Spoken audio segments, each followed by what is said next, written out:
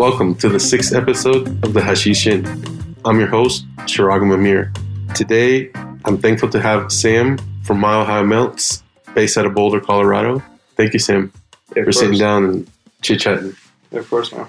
If you want to follow Sam, you can follow him on Instagram at mile_high_melts with an S, or on his personal account at samwise.ganji. That's SAMWISE.GANJI. So through our communications, getting to this interview, I know you mentioned that you were celebrating your birthday recently. Mm-hmm. So I just kind of want to say belated happy birthday, A. And then B, I was curious if you would tell us how old you turned. 27. 27. Yep. All right, cool. And where was it that you went to celebrate? Up to Aspen. Yeah, it was a great weekend. I'm curious what strains you were smoking on your birthday.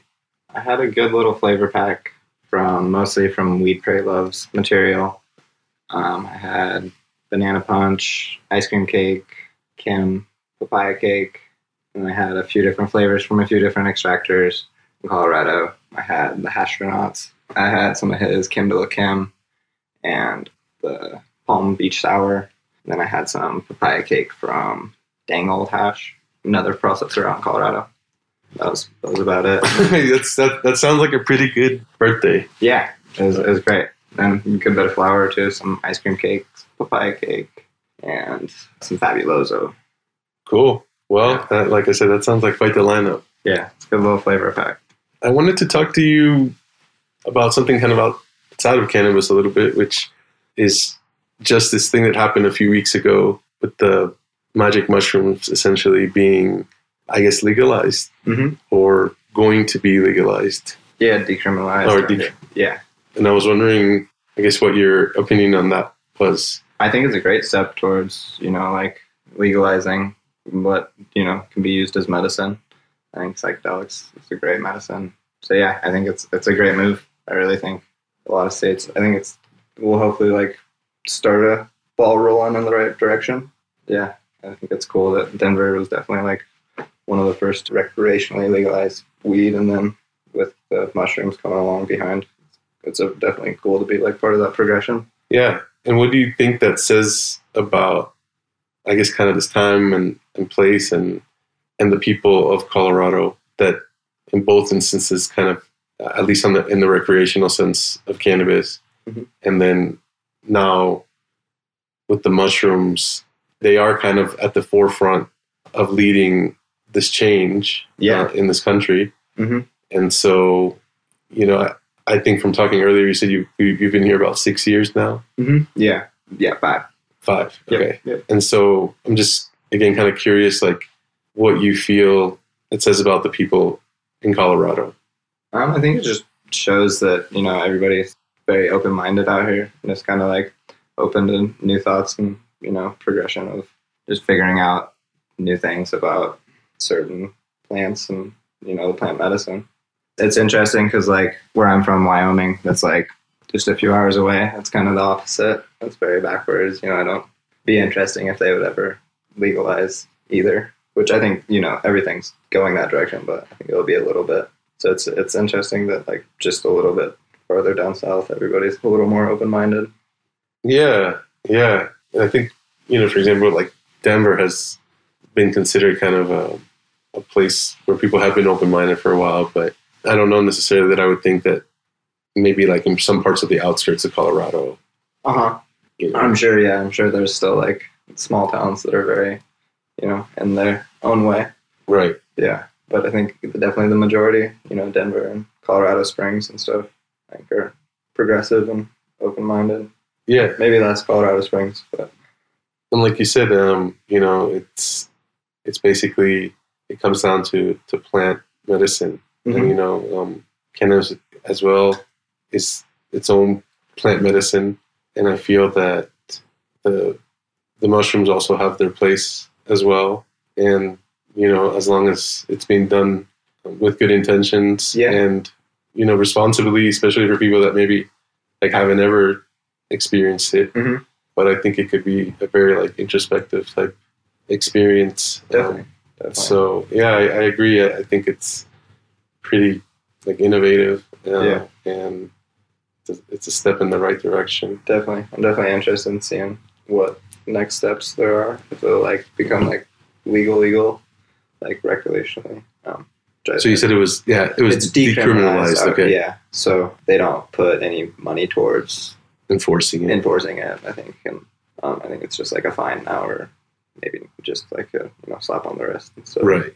Yeah. It'll be interesting. I mean, I know for sure Holland. I don't know if they still have them, but I know at some point for a long time they had the smart shops. Yeah, they had the like truffles. Yeah, essentially they just had depending on the shop, but like a variety of different mushrooms and just different regions and of varied effects. Yeah. So, and I mean, everything seemed to be going okay there. Yeah, it would be interesting if there'd be like types of like where you can take mushrooms or anything, because even like there's still nowhere really in Denver that you can like consume cannabis like legally. I think they just passed a bill that it's coming, but there's not like still no dab lounges or anything. They still get shut down if they try and operate and stuff. So it'll be interesting seeing where that goes if it ever does move that direction. Yeah, that's a huge area that I feel is like lacking. Yeah, because like it's just like people come out here and like travel out here to smoke weed, and then they don't have anywhere to smoke it. Like go to their hotel room and then get in trouble from the place it'd be. Yeah, it's hard. Yeah, definitely. It's almost like you have to look for a place that is like cannabis friendly. Definitely. And it's a weird situation as a tourist. Like it is, because it's like you feel like it should be legal out here, and then you come out here and you're like, wait, there's still like, oh, I can't smoke in a park. I can't like be out hiking and smoke. I can't like. It's like still like very tiptoe in some ways. Yeah, always found that to be kind of an odd thing. I think I came here in 2014 with the same friend that I had gone to Amsterdam with, just to kind of check out recreational cannabis, and like that was kind of one of the things. And so we got invited to like almost like a party or something from one of the clubs, and we went, and it was just like kind of like you said, it was almost like in the outskirts. Yeah, it was just kind of weird, but I mean, it wasn't like a weird event once you got in there. It was kind of normal, but but at the same time, you kind of felt like it had to be removed a little bit from that. And I mean, it's like there was an admission, and so it's like but yeah, the social, I think, aspect is also lacking for like not only tourists but the people here. Yeah, definitely. Definitely. Like people had like coffee shops to go to, or whatever. Yeah, exactly. I think it'd be like a little more of a community, which there's still like good events and stuff out here, like but it's not as prevalent as it should be. Yeah. Well, cool. I wanted to ask you a little bit about your recent trip to Australia. Yeah. And kind of see, if you can tell us a little bit of like why and what drew you there. Yeah. So I just went out there a few months ago for a glass event. So like a glass gallery had a show out there with a few American glass artists, Buck Glass and Trevi Metal. And so I collect some of Trevi Metal's work. And so I went out there for the show, and I got a piece of art out there as well. And I just went out there kind of to check it out. I spent 12 days out there, so got a good little feel for it out there. And it was really cool. There's a good little like cannabis community out there I wasn't expecting. Yeah, it was really cool.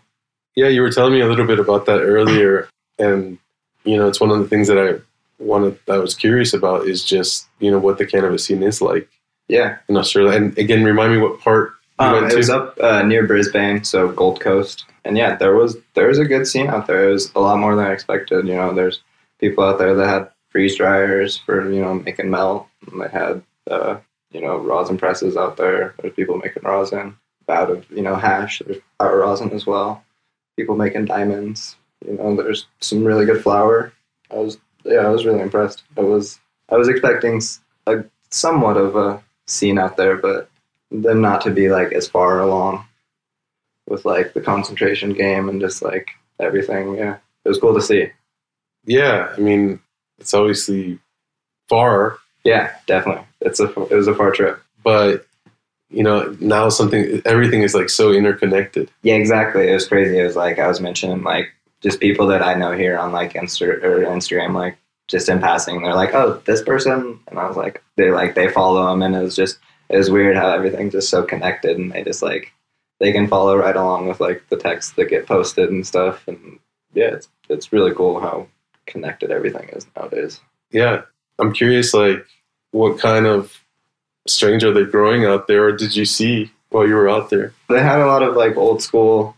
There's a lot of like fruity strains, a lot of things that did well with it's hot and humid out there. So it was just, I can't remember exactly which brands, like which gear they were rocking, but there's some like Chocolate and can't remember exact strains. I'm usually really good with strains, but no, that's cool. Yeah. I was just wondering. So I mean, but you would say they're definitely like they stay up with it. Like a lot of them, the people that I follow on IG and stuff that were over there, a lot of them were at Spanibus that weekend because that was the same weekend so a lot of them go up there. They hit the events over in Europe and stuff, and I think they like stay up with genetics and like there's events in Australia, I guess, like little like conventions and stuff. So I think they stay up with like the gear. There's definitely like they had Do-Si-Do and like they had like some of the bigger, popular stuff that is big over here too. Yeah, no, that's cool. And then you mentioned a little bit about the hash earlier and said like it's pretty good, but you think maybe the weather conditions are just making it too tough without having like a control environment. Yeah, definitely. I don't think there's enough like what I got out of it. There's not a ton of like hash smokers out there or anything, so they're more making it for their personal use and stuff. And it's hot and it's humid out there. Like, I was out there kind of the end of the summer, but it was 90, 100 degrees, and it was very humid. So I'm sure it'd take a lot to cool a room in that, and get dehu and stuff. So they definitely were like talking about how everything was sticky and greasy, and just like definitely I think it's harder to make hash in those conditions.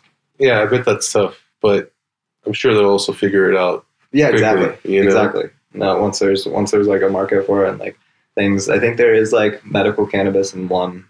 I don't think they're countries. I think it's like a region or whatever. There is like medical cannabis, but it's very, I think only a few licenses handed out and kind of behind on the extracts and stuff. But once there becomes a market and once there becomes viable out there, I think it'll definitely move right along. Yeah. Yeah. Like you said earlier, everything just keeps going. Yeah. It's crazy. The hash game just keeps changing. So, other places may not like be there right now, but they really quickly can be. Exactly. So, with how accessible everything is now, everything's, just right on the internet or a DM away.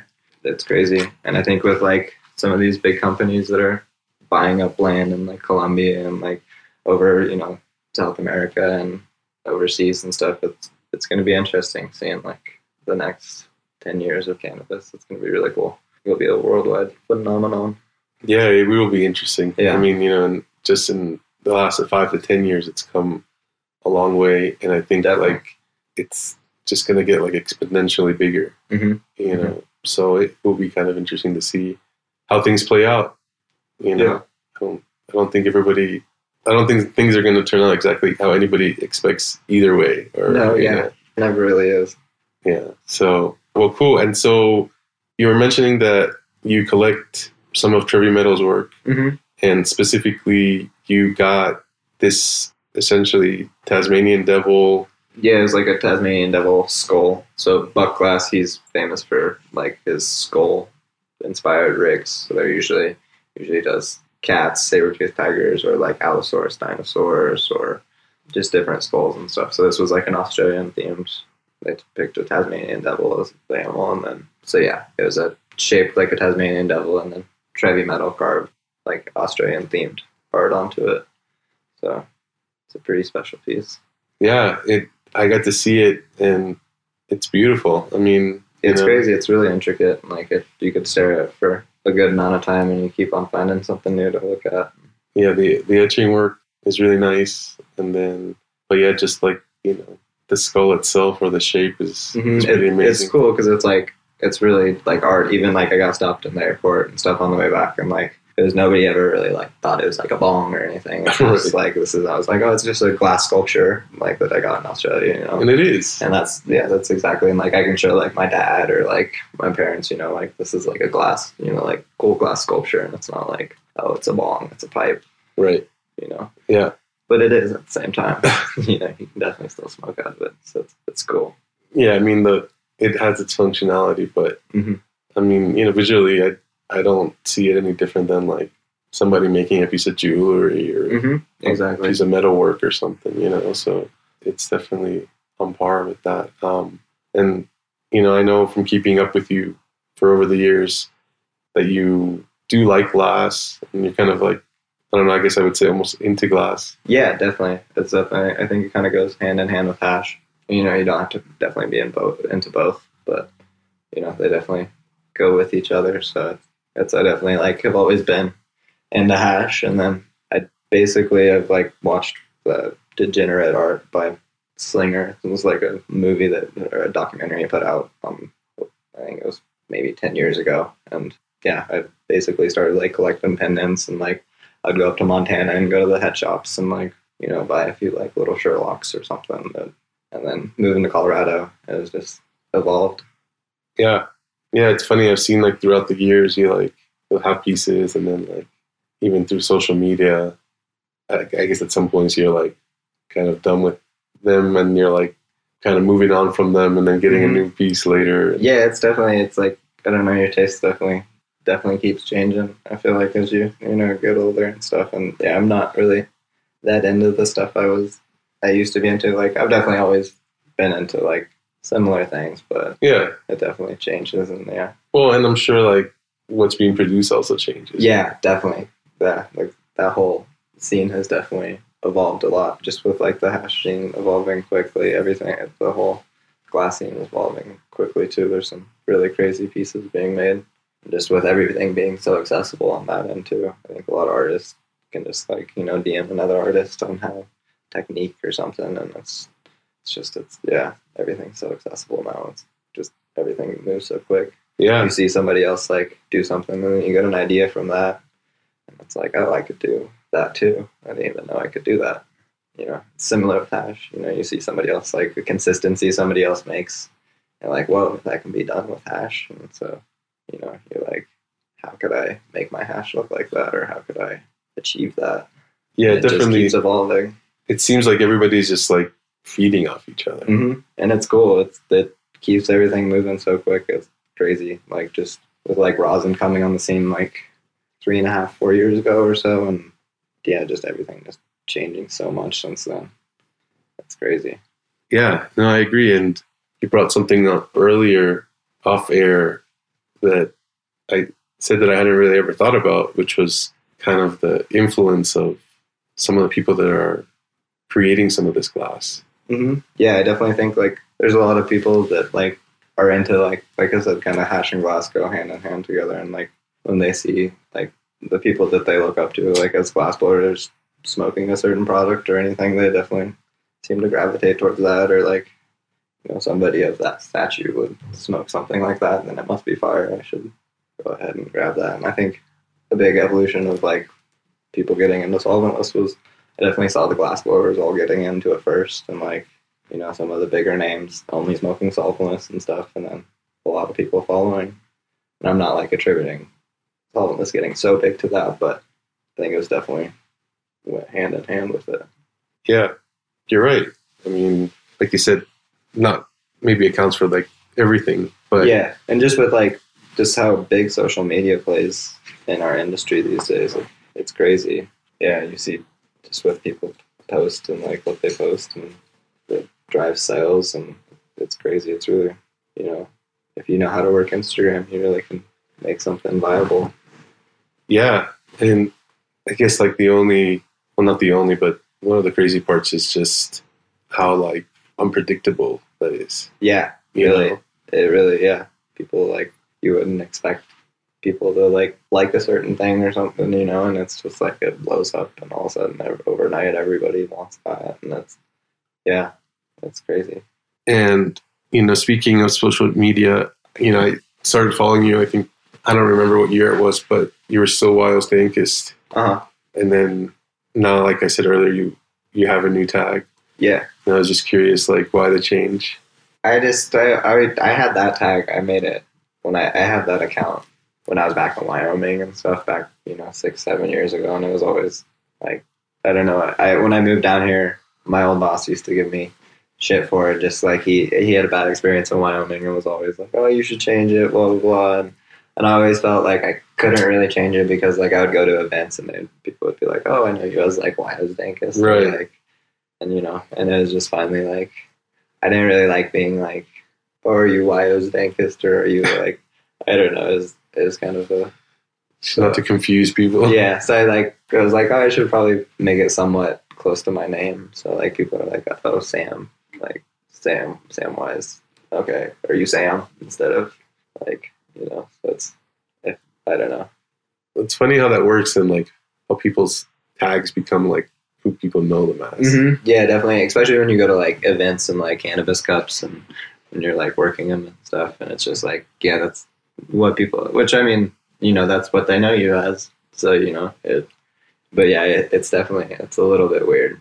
I always think it's weird when like somebody's like, oh, just like, calls people by only their Instagram name or anything. But also like I have a hard time when I'm like trying to tell somebody who somebody is and I'm like, oh, this is their Instagram tag, and then they're like, oh, I know who that is. Right. It's like so much easier. Uh-huh. Yeah, that's real funny to me. And yeah, I don't know. Yeah, like you said, that's what people know people as. So. Yeah, it's interesting. It's crazy. Just how everything evolves. Yeah.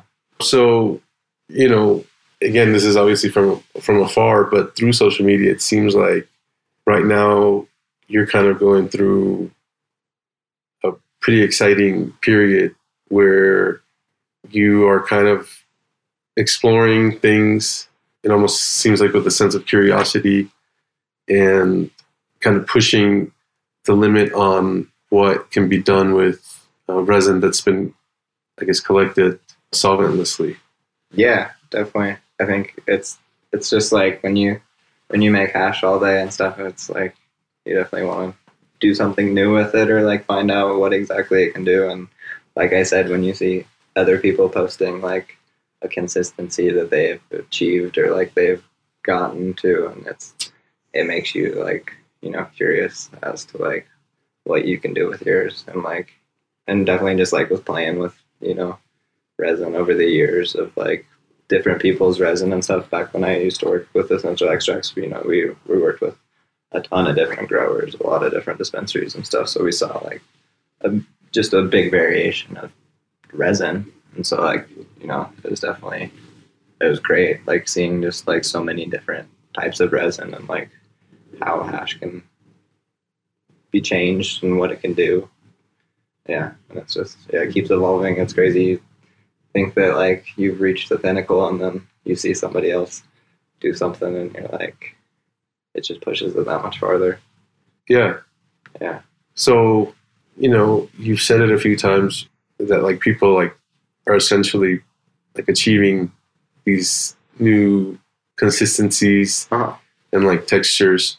So I've been kind of thinking about in the terms of what this resin, what's happening to it. Yeah. And trying to find like the best term or word to describe like what's happening to it. And I was wondering if you could give me, I guess, your take or maybe the word that you would use to describe what's happening to the resin. Like, for example, is it being like morphed? Is it being transformed? Is it changing? It's definitely changing. Yeah. Yeah, that's an interesting question. Probably like, changing or transforming, and it's not even like changing, like the reason I've definitely like aimed for certain consistencies or anything is just because like when I get rosin or when I have rosin or something, if I have a certain consistency in it, like I don't like the way it is or the way it's to dab or the way it like, like when rosin first came out, it was definitely like just people would just press it and then it'd be sappy and then it turned to like a drier butter, which I still like the sap and like the pre-butter stuff, but then it kind of dries out and it's hard to handle and stuff. So that's where like I think I've aimed for getting stuff to like a wetter consistency. So like when a consumer gets it, it's not changing to them. Or like I don't like giving a consumer like a product that is sap and then it's going to be a half butter and then it's going to be a butter and then it's going to be a dry butter. I would rather give them like a wet butter that I've modified, I guess, into that wet butter, and then it'll stay a wet butter, or a sauce, and it'll stay a sauce over that time that they have it. But would that always entail, I guess, them using some kind of refrigeration or some kind of method to keep the resin at a cool, steady temperature? Not even with like some of like that's what like I've always aimed for is not to have to do that, because like that's why like with like the wet butters and stuff that we've been reaching lately, it can stay at room temperature and it'll keep that wet look. Over like maybe a month or two, it might dry out a little bit as you open it and close it, but at room temperature it should stay that wet look. And same with like the sauce and stuff like that. It should stay that consistency at room temp, which I liked because I don't know, personally I leave my hash on my table. I'm not like a big, like if I have melt, I definitely I'll refrigerate that. But I honestly I smoke more rosin than melt. So yeah. Yeah, that's interesting, man. So you mentioned earlier working with essential extracts, and I definitely want to talk to you about that like more in depth. Yeah. A little later, but the thing I did want to talk to you about, which is kind of leading up to Mile High Melts, is what year you started working with them, and then like what kind of consistencies were you guys putting out at that time, and how has that changed in like these 4 to 5 years?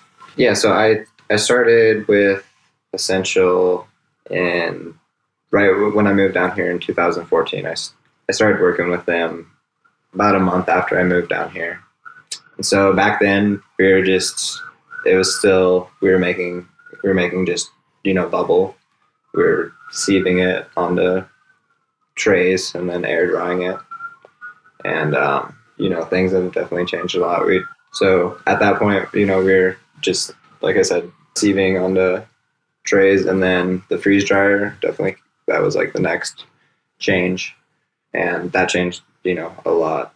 And so then we were putting out like the freeze dried solventless as like our heads and stuff. And then the rosin came out, and, 3.5, 4 years ago, I think. So then we started putting out rosin. And so we were still putting out, like our 7DU and like our, what we considered like full melt. And then we had rosin the rest of it. So we were putting out like a rosin shatter. We were pretty particular on like keeping it like a shatter look. And then we kind of, figured out that like rosin likes to butter up, eventually it's going to butter. And so we started putting out like butters and stuff. And then then the THCA isolation came out a few years ago with the solventless, and we started playing with that. So we started putting out like the sauce, like the THCA, just the THCA by itself, the terps by itself, and then like a combination, which was like the solventless sauce we were producing. And so, yeah, I think those are like all the consistencies we like kind of handled at Essential. So I worked there for 4 years, and yeah, it was like I said, it was an awesome time. Like I learned so much about hash and everything. I went from, never making hash to running, 2 batches a day for 5 days a week, like making a lot of hash and seeing a lot of different resin and seeing a lot of different strains. And it was very cool. That experience I could never trade for anything. I have like a data log, I feel like, of like how strains have done, because of, we've ran so many for so many places back in the past. Because back then we were sourcing all our material. So we were just getting different dispensaries material and stuff. So we were seeing a huge variation of strains and just resin and everything. So I learned a lot there. How to run, up at scale, how to run multiple batches a day, how to run freeze dryers. Like, and it was cool. We gotta play it. I gotta like definitely like dial in consistencies there. I definitely had the freedom to like try new things, and like, yeah, it was great.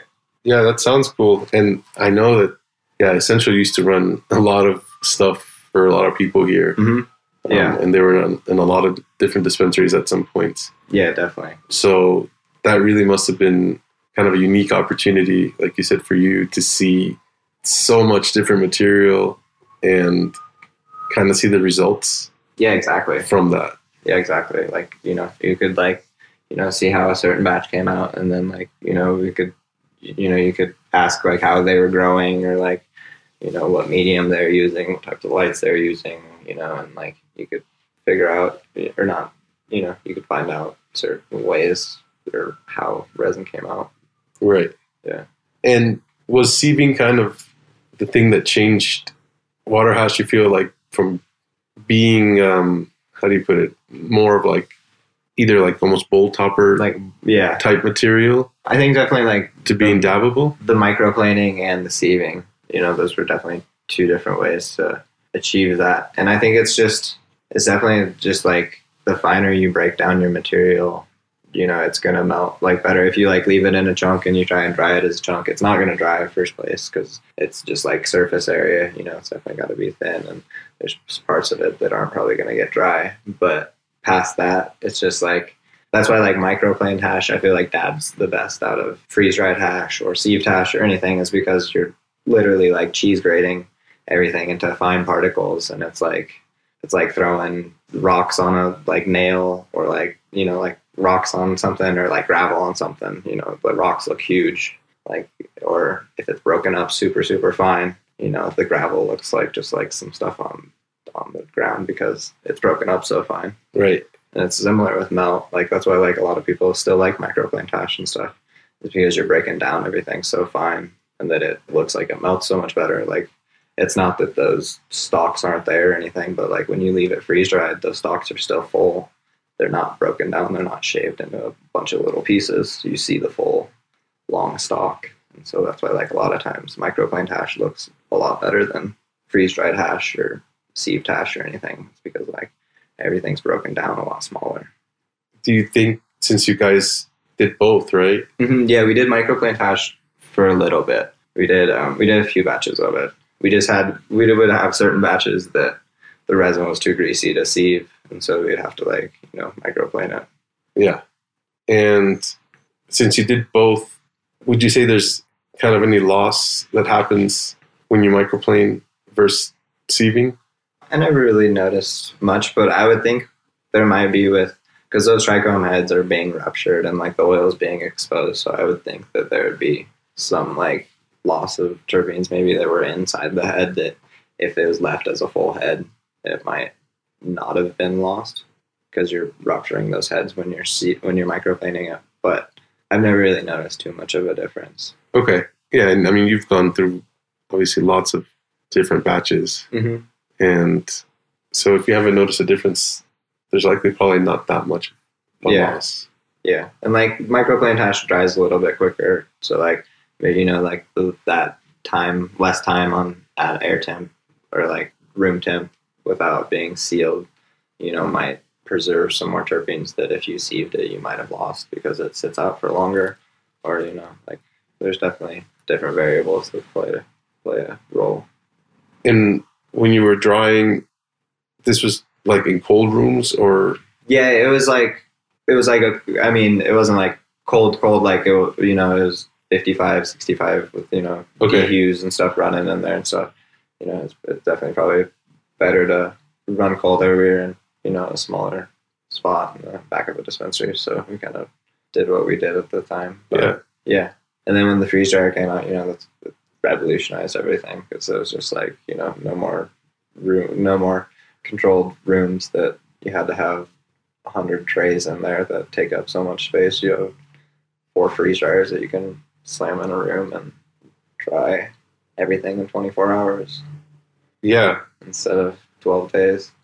Do you think there's any benefit to doing it the, I guess, old school way? Tradition. I don't see any benefit, honestly. Like a lot of, if anything, I would say like I said, microplaning it, you definitely like break everything up a little bit finer, so it might look a little bit better, might melt a little bit better. I like the look of sieved hash. Like I really miss the look of like really fire greased up sea bass. It looks like caviar, little like fish eggs. It's really pretty.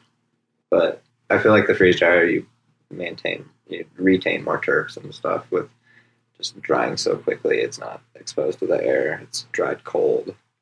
There is a vacuum being pulled on it, but it's cold in there. I think a lot of those terpenes don't start coming off until, they reach a certain temperature, and it being cold in there, I think it definitely retains a lot of those terpenes.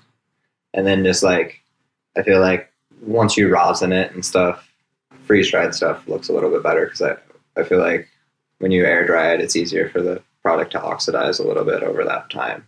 And then you can come up with a little bit darker of a resin when you go to squish it. Right. So I feel like, freeze-dried, you can definitely maintain a little bit better color, a bit better terps.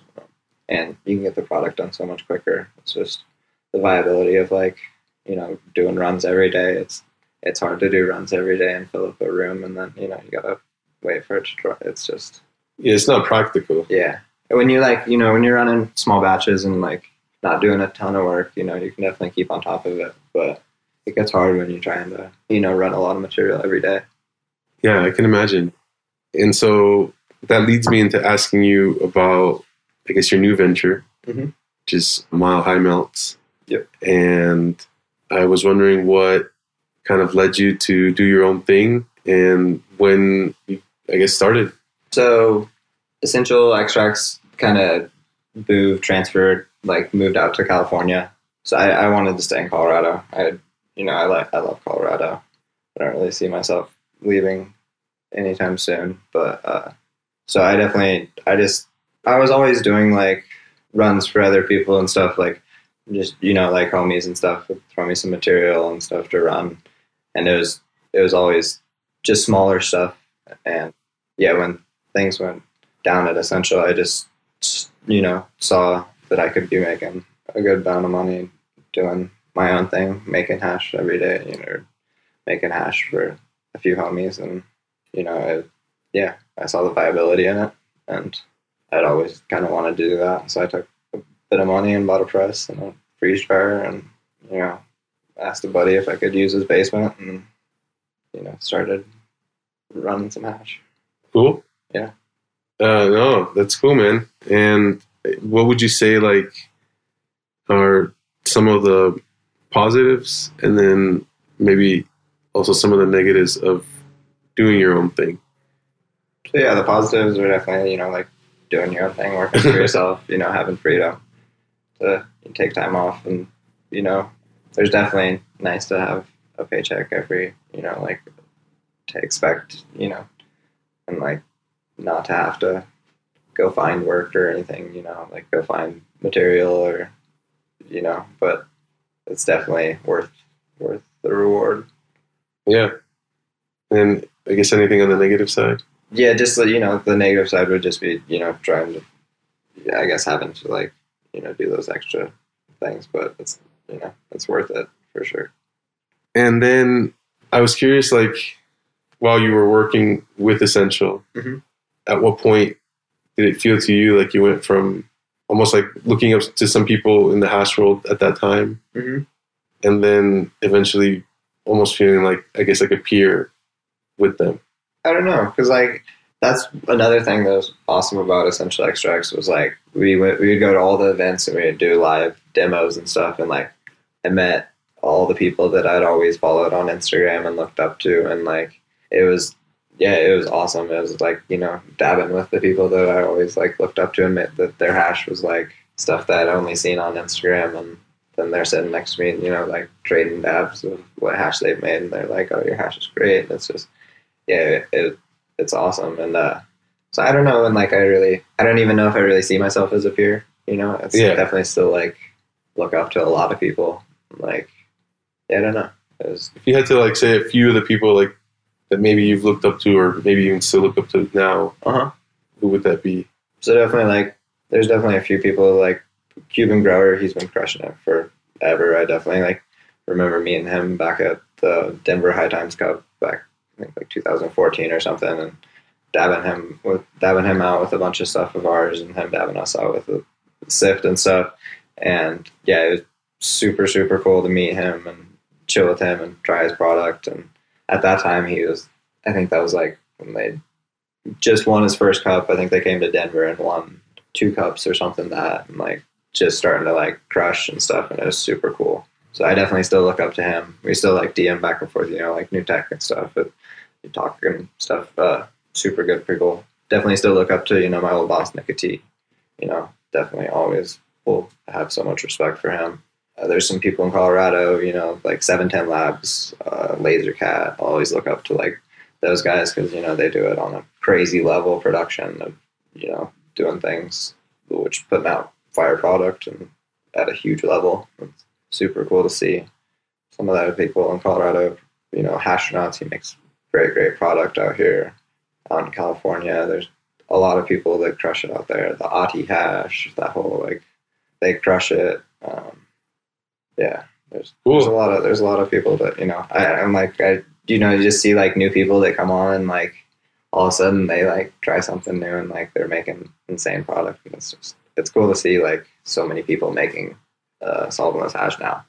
Like when I got into it 5 years ago, it was kind of like people were like, "Oh, are you like trying to like make solventless hash?" Or like it was like, and it was just it's cool to see the whole change and everybody making it nowadays and everything evolving so quick. Yeah, and do you think it'll continue to gain popularity? Yeah, definitely. I think it will. Like, I think as people really care about what they put in their body and just like learn, like we don't really have much studies or anything on like what smoking, BHO or even smoking, like rosin or melt or anything really does to our bodies long term or anything. So I think as people like start to care and stuff, I think it'll gain popularity. And like, I don't know, like I used to smoke a lot of BHO and stuff. And as I've like really only smoked too much rosin nowadays, it's hard to go back. Like, I think it's like different terps and stuff in the BHO. It makes it, I get choked up by it really hard. So it's like, now I just only smoke rosin because it's like hard to smoke BHO. So it's funny how your body became or everybody's body becomes accustomed to whatever. Yeah, almost, like, exactly. And like, I know a lot of people that just, started smoking rosin for like a few months and then they're hard to go back. And it's just like more and more people do that. And yeah. Sure. Yeah. Going back to what you were saying about, processing material for friends of yours, or I guess maybe people that you knew while you were still working with Essential, kind of like on your personal side. Did any of those relationships, I guess, continue into your new project, or are you working, I guess, with new people or new farms? Kind of both. Yeah, I'm definitely still like working with some people that I've been working with for a long time. And yeah, there's always new people. There's I think as rosin and, like melt becomes more popular, more people want to turn their product into that. Like they see that like, that they can get so much for rosin and they can only get so much for their BHO. They'd rather turn it into rosin, and it just becomes more and more people.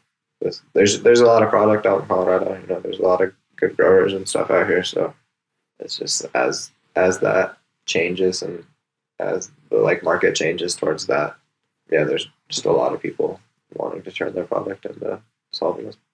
And why do you think it's, I guess, more valuable? I mean, I don't know. Like, I think it's just like the market, like it's definitely, it's just like based off of what people pay. I remember back, selling $25 grams, like, when I first started, and I thought that was pretty good. And then like somebody was like, dude, you can get like $60 a gram for your stuff. And I was like, wait, no way. And I was like, all of a sudden, yeah, it was like worth that just because, people were willing to pay that. So it was rarity at that point, and like then the price kind of set, and then it's definitely dwindled. But it was just, I think it was such a rarity at one point that there's only so many people doing it, and only so many people doing it good that is worth it. And for it to be viable, it's got to be worth a good little bit of money, just because the yields aren't quite what they'd be with the hydrocarbon extract. Right. And the strains, you got to be so much more selective with what strains you run. So a lot of people that, grow for BHO or grow for flower, they try and run their stuff and it's just like not viable at all. So I think, that drove the price up a little bit too. And so obviously you think that the people that have kind of moved over into wanting to have their material processed in a solventless manner are specifically growing for it now. Yeah, a lot of the growers I work with, or all the growers I work with, only grow for solventless. They dry a few plants for their head or something, but their garden is dedicated towards solventless, and like I kind of make that a thing nowadays. If I'm going to work with somebody, I want to make sure that they are growing for solventless, and like growing the right strains. That's a huge thing. So, you got to make sure that that's the right genetics before you move along, because that just plays such a huge role with mechanical extraction. Yeah, and so I kind of wanted to get into that a little bit and just ask you, when you start working with someone, what are some of the things that you look for? And I mean, like, what's your standard as to, what you'll process and what you won't? So, like I said, when I worked with Essential, I kind of have like a data log of how, a lot of strains have done in the past, So it's like I can, kind of, if somebody tells me they've had this strain or something, I may have experienced it before, and I can kind of go based off that. Or there's so much information out there nowadays. I can, like, if I've seen somebody that's ran it on IG or something, I can reach out to them and be like, hey, like, how did this do for you? And it's not like that their pheno is going to do the exact same for me, or like my buddy's pheno is the same as what they're running or anything. But, it gives you a ballpark. Yeah, there's at least a potential there. Yeah, exactly. And then it's, I always ask them, how, when they're like trimming it, if it's like a wet resin, like if they like notice like when they rub it or anything, if it's greasy, wet, really, I'm like, I'd rather not run that. You want a dry, sandy consistency on the plant, you want to be able to remove those heads easy. When it's just that oily slick, it's just all those terps and oils that just, it's like a slick trap and you can't get the heads off. And so, like, it's definitely just experience, I guess. You definitely. So I ask them what strains they're growing, what methods they're using. Yeah. And so you almost sounds like in a way you become kind of like a consultant in sorts of like working with the growers and making sure that what they're growing is like viable. Yeah, definitely. I think, that's, I think as you work with people, they definitely learn that, and I look back and some of the people that I've worked with in the past, they do a good job of selecting what they're looking for now. It's you learn that this strain doesn't do well, and you're like, oh, when I was trimming this one up, I noticed like he's falling all over, and you're like, that's a good sign. Right. Yeah. And do you also feel like some of it is just that there's just so many more genetics out now, and maybe even some geared specifically to making hash? Yeah, definitely. I think I'm really excited for like the next 5 years of genetics. Is just like more people that know what they're breeding for, like looking for. I'm gonna start breeding more strains specifically for hash, which it's definitely going on now. People, and so I think that plays a huge role. And then just people knowing what to select for. Like if I was growing for flower and you're going for hash, you're looking for really two totally different things.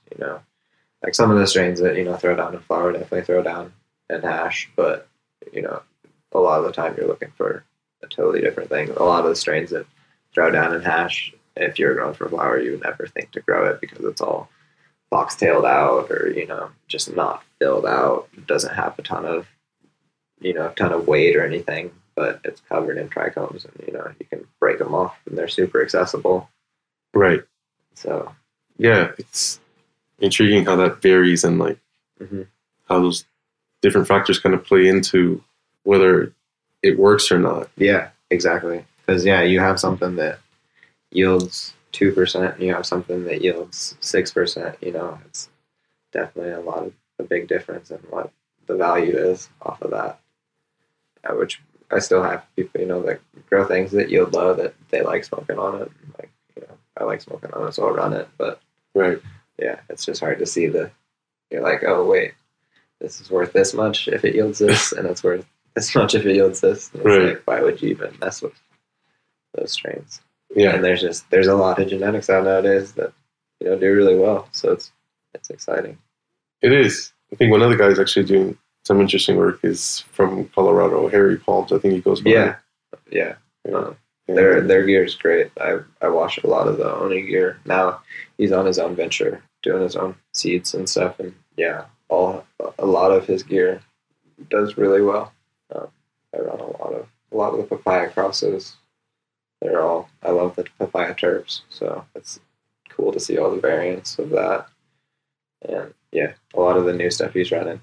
He runs hash himself. You know, he makes melt and rosin, and so like he knows what to look for. So it's great when breeders are like make hash as well. Right. It's like, oh, they know it exactly. They're like, oh, I selected this Pinot because it dumps, and I like this one because it's going to add this. Yeah, I mean, it's totally different when somebody's like, oh yeah, this male or this female, I like it because it throws down in flower. You know, like if it throws down, you know, when you're breeding for hash, it's awesome, and he definitely does a great job for that. So yeah, that is cool when you're able to do both things. I mean, because like you said, you know what you're looking for. Mm-hmm. And then like a lot, like I remember like one of his more popular strains, the Tropicana cookies. I mean, the first time somebody gave me that, if they hadn't talked to him and like asked him how it ran, I would have gave it back to him because it was like very purple weed that smelled like tangy and like looked like cookies. And I was like, okay, first of all, like tangy usually doesn't do well. Purple weed usually doesn't do well. And like, I don't even want to mess with this. And like, I hit them up and they're like, no, like we talked to the guy and it does pretty well, you know? Like, no, we washed it and it was like purple hash, the purple, you know, purple melt that was the craziest flavor. And that's one of my favorite strains to smoke now, you know? It's crazy because, yeah, if I didn't know that, like I said, I would have just gave it back. Yeah, and I guess it's hard to know, like, well, like you said, I'm sure you have a general or a good idea as to how things are going to wash, but there probably are surprises like that. Oh, yeah, a lot of the time. You'll, like, I've definitely, like, wanted to give material back or something, like, this isn't going to wash well, and then, like, wash it. That was super well. Or vice versa, you know. You get some amazing-looking material, and almost nothing comes off of it. You know, it's crazy. Yeah, it's kind of the unique aspect somewhat to, I feel, water hash in part is that, you know, with the hydrocarbons, it's like, I don't know a ton about them, but I think it's pretty much almost like for sure you're going to be able to get the majority of the oil off that plant. Yeah, exactly. Right? And in this case, it's just kind of finicky. Yeah, right. And it's all about like how these particular trichome heads react to this environment, to the agitation, and whether they come off or not. Exactly. I mean, it's funny. It's almost like Russian roulette, really. Yeah, no, it's crazy. That's why, a lot of times if I'm working with a new grower or anything, I take small amounts of new strains or anything, just because you don't want to run a lot of something, get nothing back. Yeah. Like we've definitely, I remember back when I worked with Essential, we ran a batch, some great looking fresh rosin, and I ended up with like a dab, like not even a gram of hash off of like a few thousand grams wet. Wow. I was like, how did I turn this into nothing? Like I didn't even, like, it doesn't even make sense. There had to have been something there, but it's crazy. I mean, I guess in some instances it's just like stays on the plant. Yeah, it seems like I said with like those oils and terps and just like it's real sticky and greasy. It just seems like it sticks on there. And a lot of strains, like a lot of people don't know what to look for when they're looking for trichomes. Like Purple Punch, for example, or something. It looks like it's super frosty, but it's like mostly trichome stalk. Like there's a little tiny head on the end of it if you look with a microscope. So like a lot of people are like, oh my god, this is the frostiest weed. And you like look at it and you're like, I mean, it's really hairy weed. Like it's got like trichome like stalks everywhere, but there's nothing on the end for me to knock off. Like, you know, right. And it's just a lot of growers look at like, oh man, it looks so frosty, and it's the different type of frost. Well, like you said, it has to be almost like at a microscopic level, essentially. Mm-hmm. Yeah, and I have a lot of growers that I tell them to look, get scopes and stuff. And when we used to work at Essential, we had, a scope that hooked into the computer, and we would scope all the material, like look at everything, you know. And that was also great info. You know, you look at these trichomes and you're like, this is what I'm looking for. You know, this is the type of trichome that washes super well. But there's nothing here, or you know, it looks really frosty, but there's just nothing. You know, Right. and you see a lot of those things and how they do. It's just And so when you do a test wash, when you're working or potentially working with someone new, like how, I guess, big would that be, or what would be enough for you to? Usually like 1,500 to 2,000 grams. Wet. Okay. So like, which would like equivalent like 2,200 grams wet is usually like a pound dry, like roughly. So. And from that, you definitely would have an idea. Yeah. If you want to keep working with it or not. All right. Cool.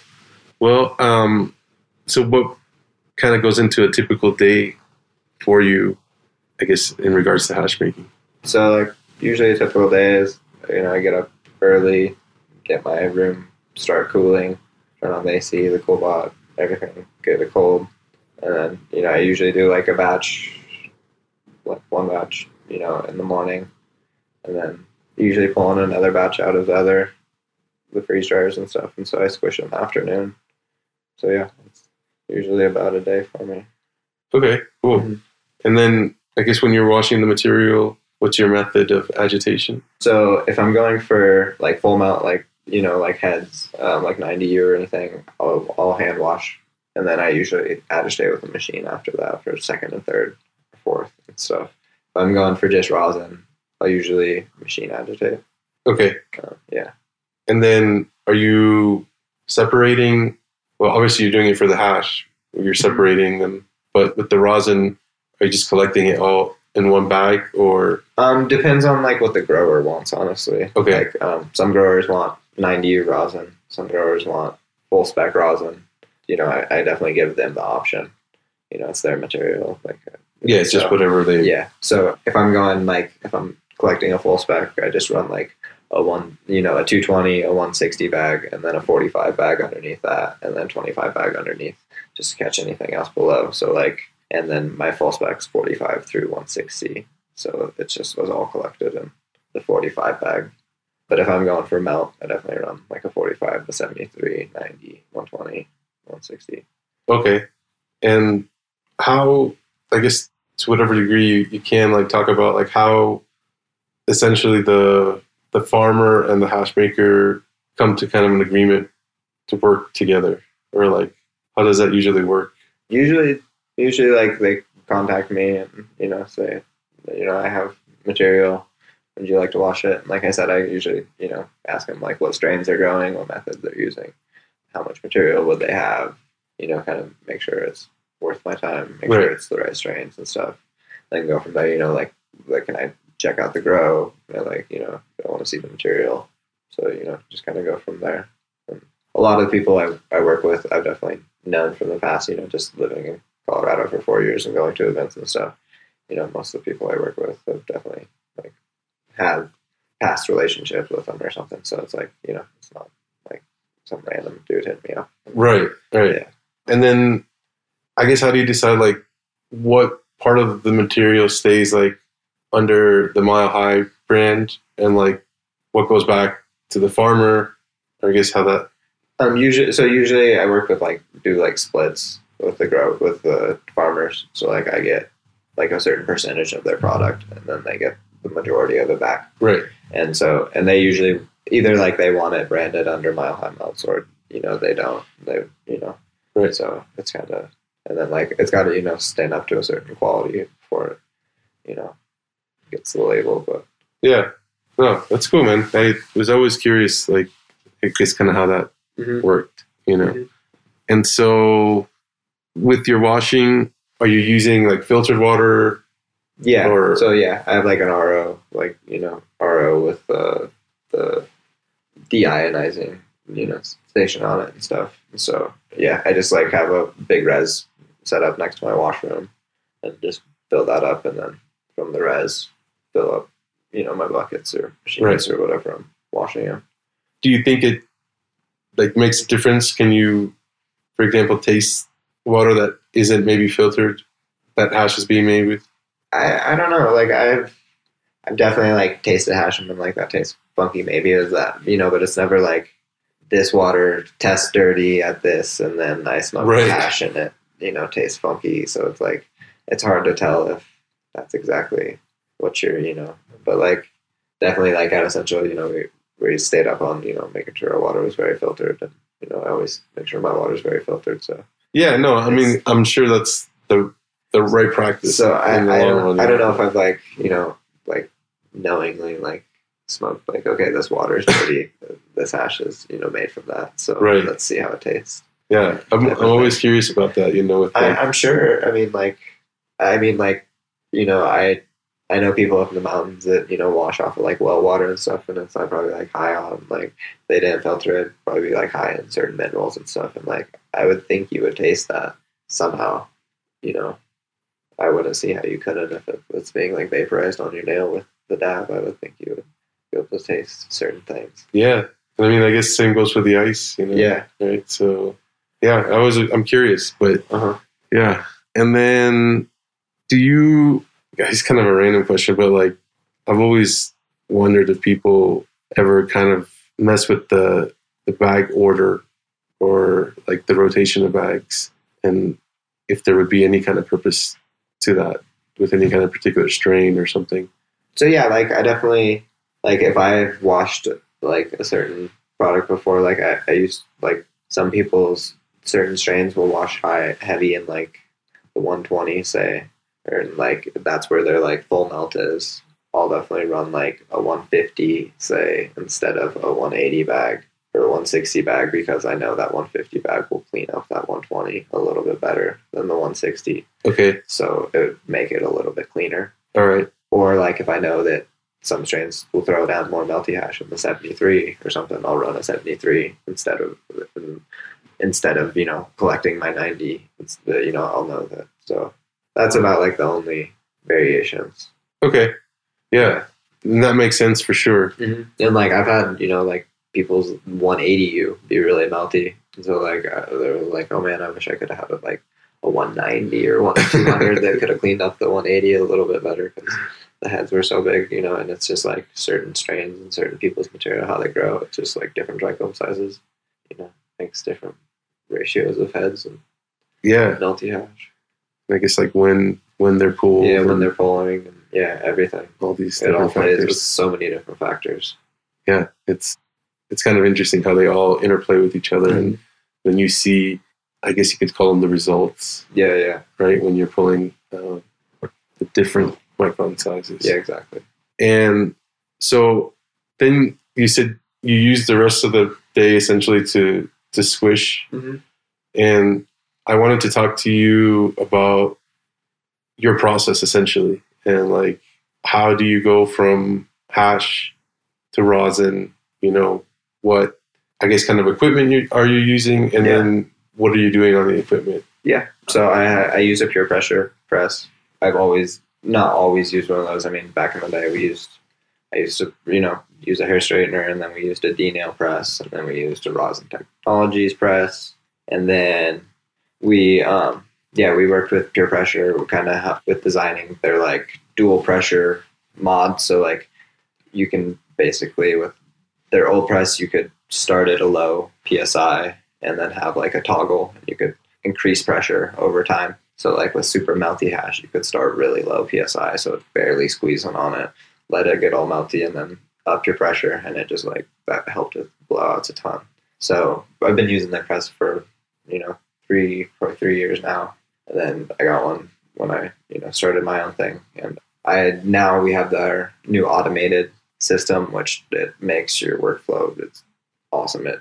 You can like set what pressure it goes to and like for how long. So basically you can like tell it to start at like 10 psi for 10 seconds, and then go up to 20 psi for 20 seconds, and then go up to 40 psi for 10 seconds, and then you can tell it to do whatever, and then use pressure buttons. I can be prepping my like parchment paper or collecting my last presses while the machine's pressing my rosin. Right. And then go back and collect. And so it's just, it's great. Their machines are awesome. They're workhorses. You can get through so much material in a really short amount of time. It's crazy. I've used quite a bit of different presses. I used the Sasquatch for a while and stuff, and like, I really like how the workflow on the pure pressure.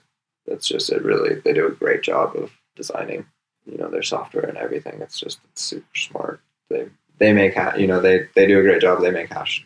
They have great hash knowledge and stuff. So I think they've definitely taken that. Yeah, that seems to be the case in various situations where like people that were or are making hash.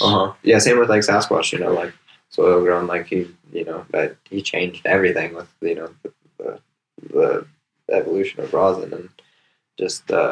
But yeah, and then he's using that knowledge and everything, and they're making great products. Their presses are awesome.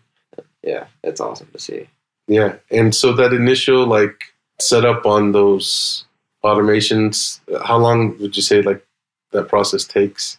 Creating these patterns or these increments in time and pressure. So I kind of like I'll usually do like one press. You can definitely you don't have to do the like recipes or anything. You can do like your own. And I'll kind of see how the stuff presses and then kind of go based off of that, just by watching how the hash is pressing, how melty it is, how quick it's juicing, so I'm just like, and then kind of base like my recipes off of that. Right.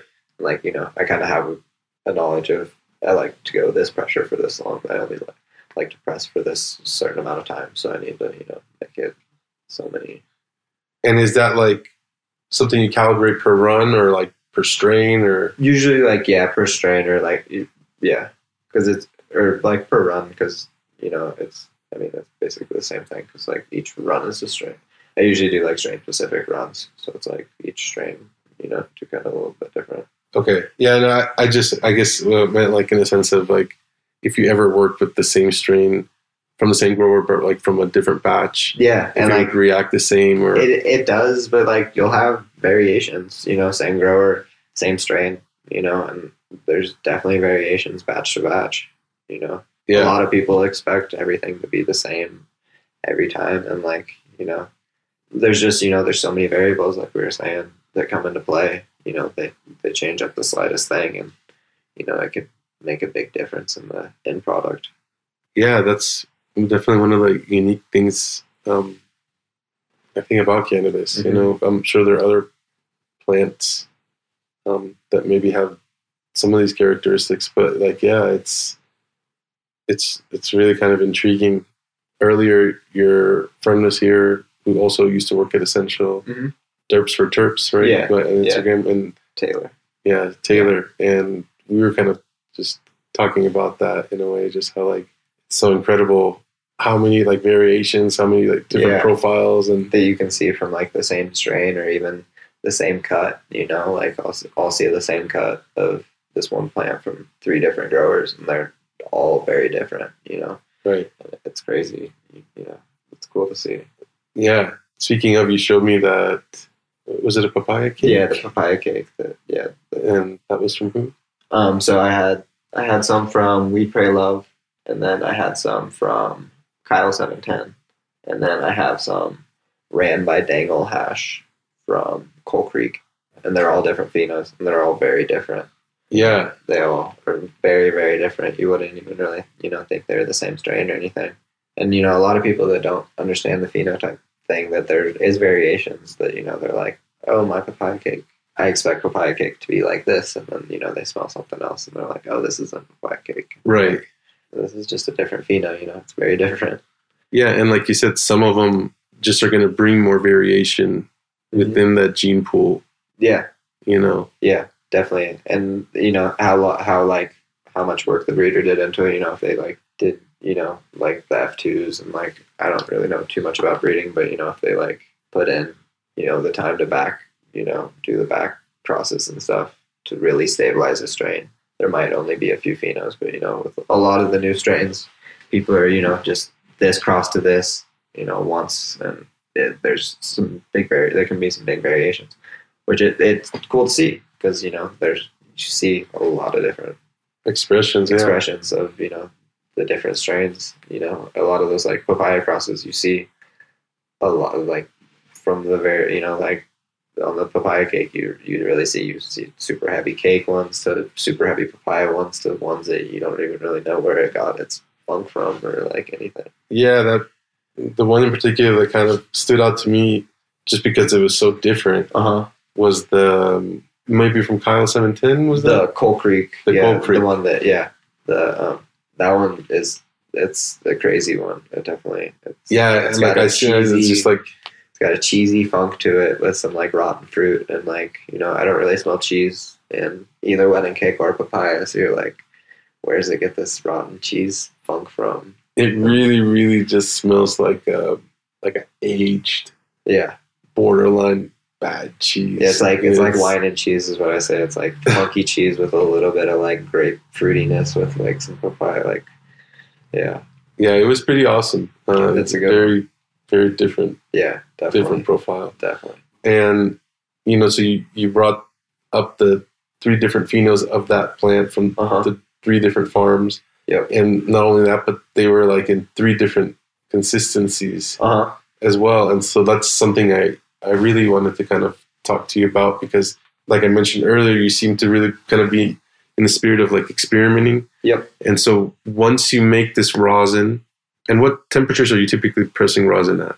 So it definitely varies, like strain too. I know it's like some strains you got to go hotter, just like it's, you know, they want to be hotter to come out. So it's like anywhere from 180 to like 210, 215, 220. Okay. And some strains, you know, like, you know, it definitely varies. And then I guess with the filtering of the hash, we kind of talked about this a little earlier about how when you first started trying, you were having some blowouts. Yeah. And how people are like wrapping bags within bags now, essentially. Yeah. So I use like Rosin Evolution, rosin bags. Those are like, you know, there's a lot of brands out there. Those are the ones I like. And I double bag everything. So like I bag it once and then I make sure to like put my second bag on there and I put it the seam like facing the other way. So just in case any hash goes through the one seam, you know, it catches and then doesn't go through the other seam, because it's crazy. Like a little bit of hash will just find a hole to go through and it ruin your whole press. And it's so frustrating. Blowouts are the worst. And what size are those bags? Are they the same size? Yeah. Well, so you can get different sizes for, like, I use like the 2.5 by 4 inch, I believe. And then I just started using the 15 micron. I was using the 25 micron screens. They just came out with 15 microns. I ordered some, so I've just been playing with those ones. Okay. And so it's a 15 within a 15? Yeah. All right, cool.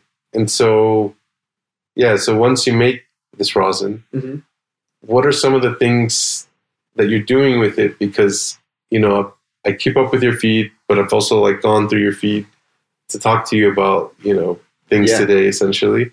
And you have like a ton of different like terminology for a lot of these new consistencies, you know? And so I wanted to kind of ask you about it and just kind of see what some of these, or I guess what some of the differences are that you see between the processes and like the end results on these, you know? Definitely. So first, let me ask you, like, what do you think pushing the hash into rosin and now pushing the rosin into kind of a different thing does for the resin, or for people, I guess, consuming the resin? It definitely changes. Like, you know, I definitely notice like a difference when I'm smoking. Every different consistency, you know, like fresh pressed rosin to like just buttered up rosin to like, you know, like the cold whip, or like, you know, the wet butter or the sauce or like the sugar. You know, you definitely get different expressions through each of those. And, you know, I think, you know, what comes from that, or what that comes from, is just the different things you do to the resin to get to those, you know, achieve those consistencies. So like to get like the apple sausage or like the like sauce, you know, rosin sauce or anything, use like heat. So like I would press my rosin, put it in a jar, and then you take that jar, put it in some sort of heating vessel or something, an oven or a back oven or something, like 210, 220 degrees. And then you let everything melt down, like the rosin, it changes. It's crazy. It changes. You see it go from every consistency, from like sap to white butter to like dry butter to like wet butter to like bubbling to then it kind of like saps out and then you let the THCA crash out of it. And it's definitely changed from that. You know, you lose terps from the heat, definitely, but other terpenes become more prevalent, I feel like. So it tastes different. Some strains definitely taste worse. Like you lose a lot of the good terpenes and a lot of things. And that's kind of why I moved away from making that when it was like first figured out and stuff. It was definitely fun to, you know, it's crazy to see crystals being grown in, you know, your hash. Like it's one of the most rewarding feelings for sure when you like go back out there the next morning and there's crystals all over in your hash. It's crazy.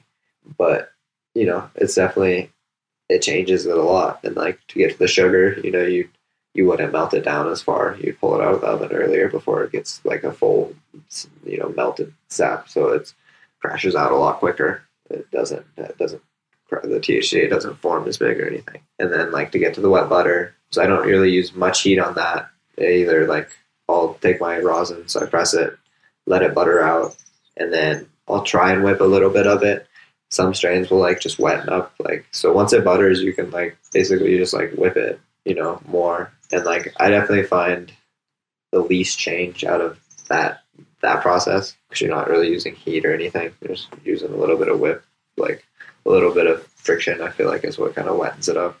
And I don't know, personally, I feel like the rosin smells and tastes better at that form than it does like in a sap or like a fresh press consistency or anything. But you know, that's definitely a personal opinion. But so yeah, and then if the strain won't like wetten up from the first whip, I'll put it on a little bit of heat, like slightly above room temp, maybe like 90 to 100 degrees for like 24 hours, and then whip it after that. And it definitely softens up and it gets like an ice cream wet consistency. You know, I really enjoy that right now. I enjoy the look of it. I enjoy like it stays wet. It doesn't dry out. I'm not a fan of like the dry rosin butter. You know, it's a pain to dab. It's a pain to get on your dabber. It loses its flavor pretty fast. I feel like there's something about once it's homogenized in like a wet butter, it retains a lot of like, holds a lot of the flavor. Yeah. And so do you work all the strains kind of the same way? And then, like you were saying, depending on how each of them reacts, you keep either working it that way or changing it. And then that's kind of also ending up in these different results. Yeah. So again, I like, it's kind of up to the grower. Like okay. If they, you know, like most of them, if they want, I'll let them, you know, what consistency they want out of it. And, you know, it seems like people want the wet butter, just kind of like hype or, you know, like a hot product right now. So that's what people prefer. That's what people prefer right now. You know, when the sauce first came out, all the growers wanted sauce, and, you know, it's just kind of like, I definitely let them. But if I'll tell them, you know, like, if it's a strain that I've sauced before and it was like, you know, it doesn't come out that well, or like a strain that butters, that like is a drier butter, you know, like some strains, it's just hard to get them buttery, like wet butter, you know, like they just want to be dry. I think it's like a high THCA level that make it, but, and so like I'll usually warn them, be like, you know, we could keep this as a sap, you know, if you want, or, you know, it's might not come out how you want it. Right. Do it this way. And I've heard you use it a couple times today, and then I've seen it, obviously, like on social media, and I've heard it. But the term crashing, that refers to, for someone that like maybe doesn't know as much. Yeah. It's referring to what exactly? So it's referring to like the THCA in the solution, like crystallizing out or like becoming. So like when you're making the rosin sauce, like I said, it turns into almost a sap, and then the THCA left in the solution all like clumps up together, and this becomes so pure that it like crystallizes, and that's like crashing is it crystallizing. So like, you know, there's different ways to crash out a product. Like with like I said, if you pulled it off the heat a little bit earlier, it would quickly crash out, and it would make smaller crystally formations. So it'd be more of like a sugar instead of like an actual sauce with actual diamonds and crystals. Right.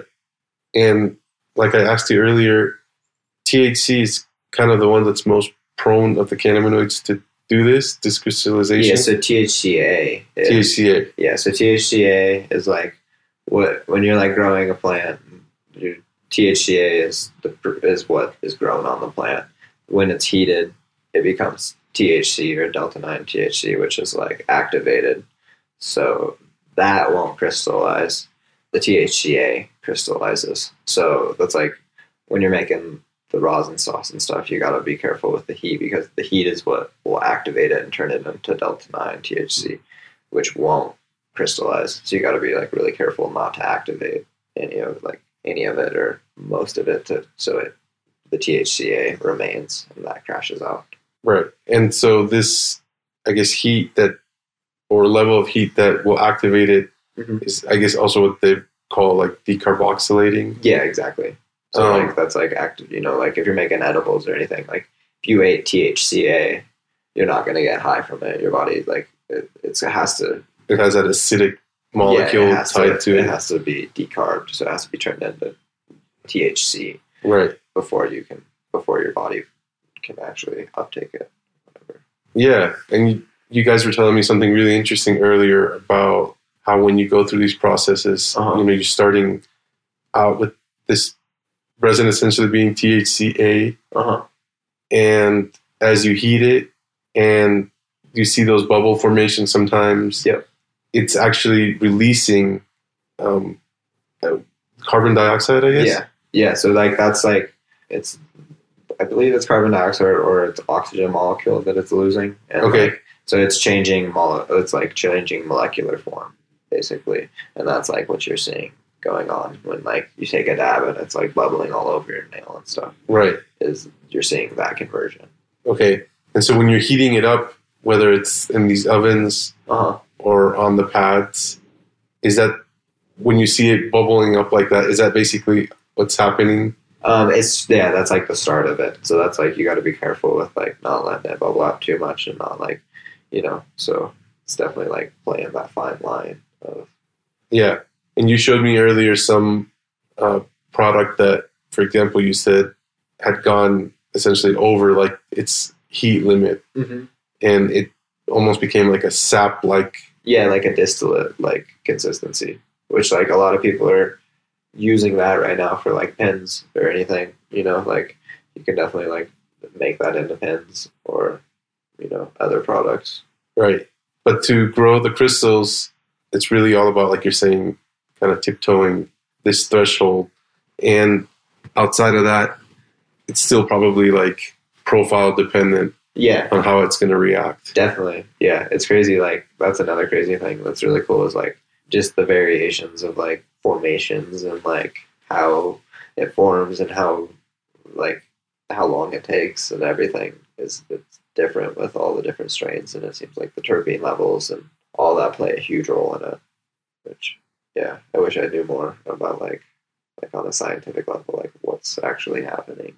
Right. But yeah, it's intriguing. Yeah, it's really cool, and like it like you said, it's just like experimenting. Like that's something I've always done, even when I was a little kid and stuff. It's just something cool to do with like hash, which that's what I spent all my time doing. So might as well. Yeah, that's why I keep saying, man, it's like this genuine sense of almost curiosity that comes off from you. Because it's like it seems like the limit just keeps being pushed. It's like what's gonna happen next? It's crazy. Yeah, it's so cool. Yeah, I mean, we were just saying earlier, like it's come so far in like 10 years. In another 10 years, it's like just I don't know. Yeah, no, it'll be interesting seeing what the next big changes in the extraction world will be. And going back to the crystals, I had a question about a post you made a while back when I think you first started kind of doing it. And you were, I can't remember the term that you used, but it was almost like seeding this rosin with a hydrocarbon. Okay, yeah. So I just, at that point, that was like when I was first making the rosin sauce and stuff, and I was talking to a lot of my funny buddies that make BHO, and I was like, how are you getting these like crazy big crystals, and like how do you achieve this? Like, what can I do? What type of changes can I make to my process to like maybe get some big crystals? Because it's cool to see. And a few of them were like, yeah, like I seed my jars, so it's basically like you take a crystal formation and you put it in your jar, and everything around it will crystallize. It's kind of like how, like, if one little part of your rosin starts to butter, it all just starts to butter around it. So like at that point I was taking like a BHO crystal and a bigger BHO crystal, putting it in my rosin, and then letting the THCA basically all crystallize around that THCA crystal. Yeah, that's pretty crazy. Yeah. And it was cool. It was like just like you said, just curiosity, experimenting. Yeah. Because now you're able to do that without having to put the hydrocarbon in. Yeah. Anyways. Yeah. And like that was even like at that point, like it was, I just did it that one time, and I got chunkier crystals than I've ever gotten out of anything else. Like it was cool, but I haven't like done it again or anything since. But it's definitely like sounds like a chain reaction. Right? Like whether it's solventless or hydrocarbon induced, I guess in this case. Yeah. It's like this crystallization happens like, I think it's just like it spreads. Similar like probably it's THCA at that point. It's just pure THCA. It doesn't matter if it's like what it's made from or anything. That's And so that's another thing that you've toyed with as well, right? Making like THCA essentially from rosin. So yeah, that's like another like whole different, I guess, consistency or product is the THCA isolation that you can do with rosin. So basically you take your rosin and you repress it after it's buttered up. It basically, so like I said, like product crashing out, the THCA like crystallizes or becomes like solid. So then what you're doing with the THCA isolation is you're putting that in a rosin bag using heat and pressure, usually lower heat than like what you normally would have pressed it at, like 140 to 160 or something. And then basically all the other cannabinoids and the terpenes flow out of the bag, and the THCA that became a solid stays behind in the bag. And so you're left with like basically, like a isolated THCA product. Which then that THCA product can be, I guess, used on its own or like reintroduced and made into sauce or something. Yeah, so then what we would do is like it comes out like a white powder, or like a white like chunk basically. And then like this was before we were making, before like the jar tech or anything. So like at that point we would then melt down that white powder into like basically like shatter. I would like ball it up into like a big ball and then break it down to make it look like crystals. Right. And then like reintroduce the terp fraction just to like basically make, like stuff that looked like it was sauce, like crystals and terps. Yeah. Which it was, but it's not like actually crystals, they're not naturally formed. But it was like still a THCA, a chunk of THCA in a solution of terps. So yeah, it's cool. At that time, it's just like something else to like totally play with and like see what you can do. And it's definitely the consistencies that like the BHO guys and stuff. I think the rosin and everything's kind of always just emulated. What's hype and BHO and stuff. The diamonds became really big, and then everybody kind of tried to make diamonds with solventless and stuff, and then the batters became pretty popular again, and everybody's going back to the wet batter again. So it's I think it's just kind of trying to emulate that the hydrocarbon world in a way. Because it's just cool. Like I've never made hydrocarbon extracts or anything.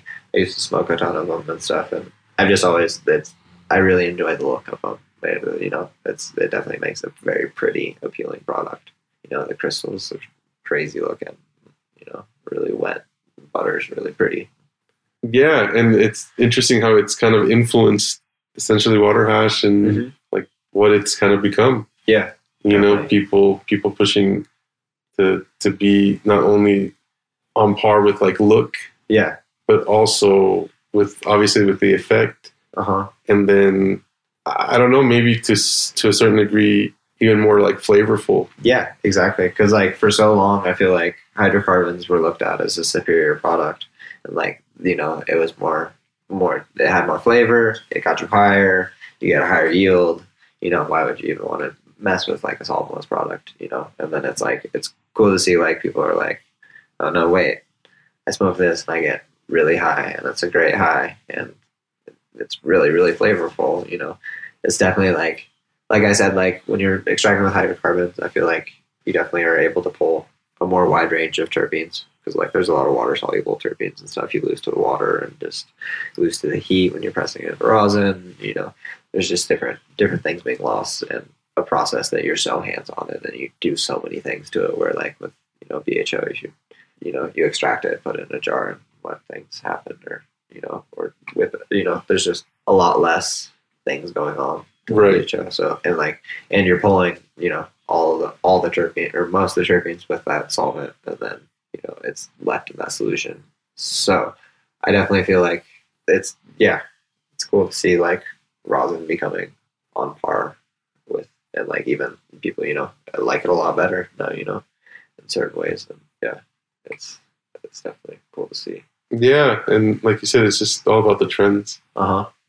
Yeah. Stuff will become popular, and then it won't, and then something new will come along, and then something old will become popular again. And, yeah, exactly.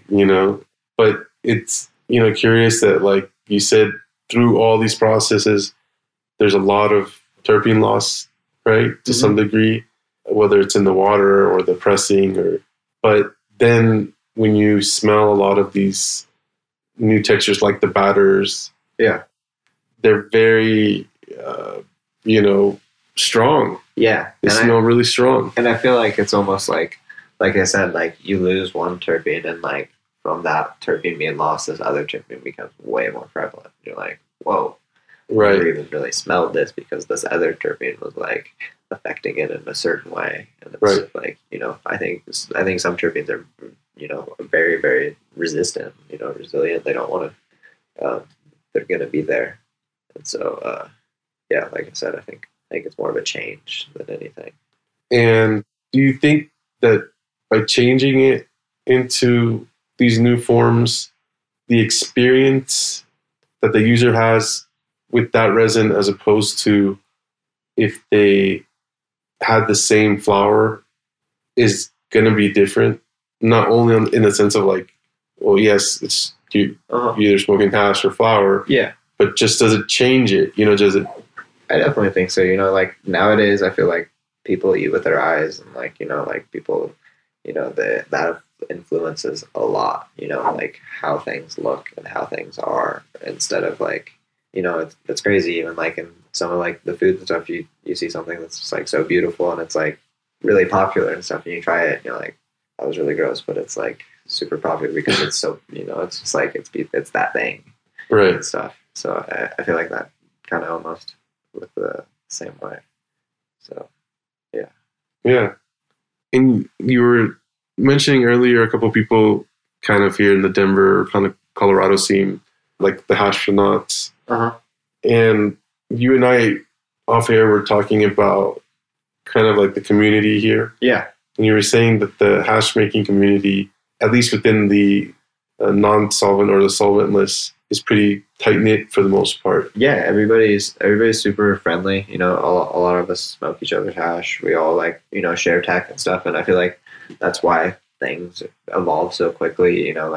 Everything, it's like somebody sees you post something and then they hit you up and they're like, hey, how did you figure this out? Like, and it's even like, even if you don't give them totally like the full answer, it's like gives them enough of that spark to like, oh shit, like this is like how to, and it's just, it's cool. Like with like the whole like THCA isolation thing, when that first came out, it was like a bunch of us out here just like figuring it out, sharing like, oh, we're doing this with that. Same with like the jar tech. When that first came out, there's certain, like Diet Funk, he definitely like, shared everything, was like, this is what I'm doing. This is how you can do it. This is, and it really like pushed the game that much farther, where it would have took, if somebody didn't do that, it would have took years before like everybody was able to figure that out, because it's like not everybody's just going to stick a jar of rosin in them. Like, it definitely took like me seeing a jar of rosin that was like liquid and half crashed out, and I was like, how could I make my rosin liquid? I was like, I guess I could like melt it and then maybe it'll crash back out the THCA, and like so we just like took some rosin and put it in an oven and melted it down and came back a day later and it was all like crystally, and I was like, what just happened? And it was, and so like, it's just like seeing those things and pushing, and then it was like I shared that with people, and then he shared that with people, and then it's just like it just moves, and it definitely keeps everything going, and that's cool. And that's why I definitely feel like everything's gotten so, moved so fast in the solventless world. It's like just information being so available on the internet. Yeah, for sure. Yeah. Like, like Matt Rye's putting those, like, his on the forums way back. Like I on IG Mag, I read those way back, and like it, that was like really why, like, I used to see his posts on like how clean his hash was, and like it was crazy. And then it was like, oh, there's a like a big, like, literally like page by page, like pages of like what to do and how to make that, like, and then like, it's crazy. And then people just doing videos and stuff, and it's awesome. It's cool to see a community that shares, and like soil grown, like, coming out with rosin and like sharing that with everybody. Like, it's crazy. Like, if he hadn't like really like shared that, he could be only one making rosin, and everybody would still be like, the hell is this dude doing? Like, finally somebody would figure it out, but yeah, it's like, but yeah. And it's funny because, Ozzy brought that up also. It's like he released a pick that is probably like the most profitable solventless product. 100%. That honestly, like rosin coming around, I feel like was the biggest change in solventless becoming viable. Because before rosin was out, you'd wash for somebody, and if they didn't grow great resin, they may only have a few grams of like full melt, and then they would have a bunch of like edible grade or bowl toppers, and so they would make a little bit of money off that full melt, and then they'd be stuck with all this other stuff that they're like trying to get rid of. And like, and it's like all of a sudden rosin came out, and you're like, you could turn that into something that's even just as valuable as the full melt. You're like, right.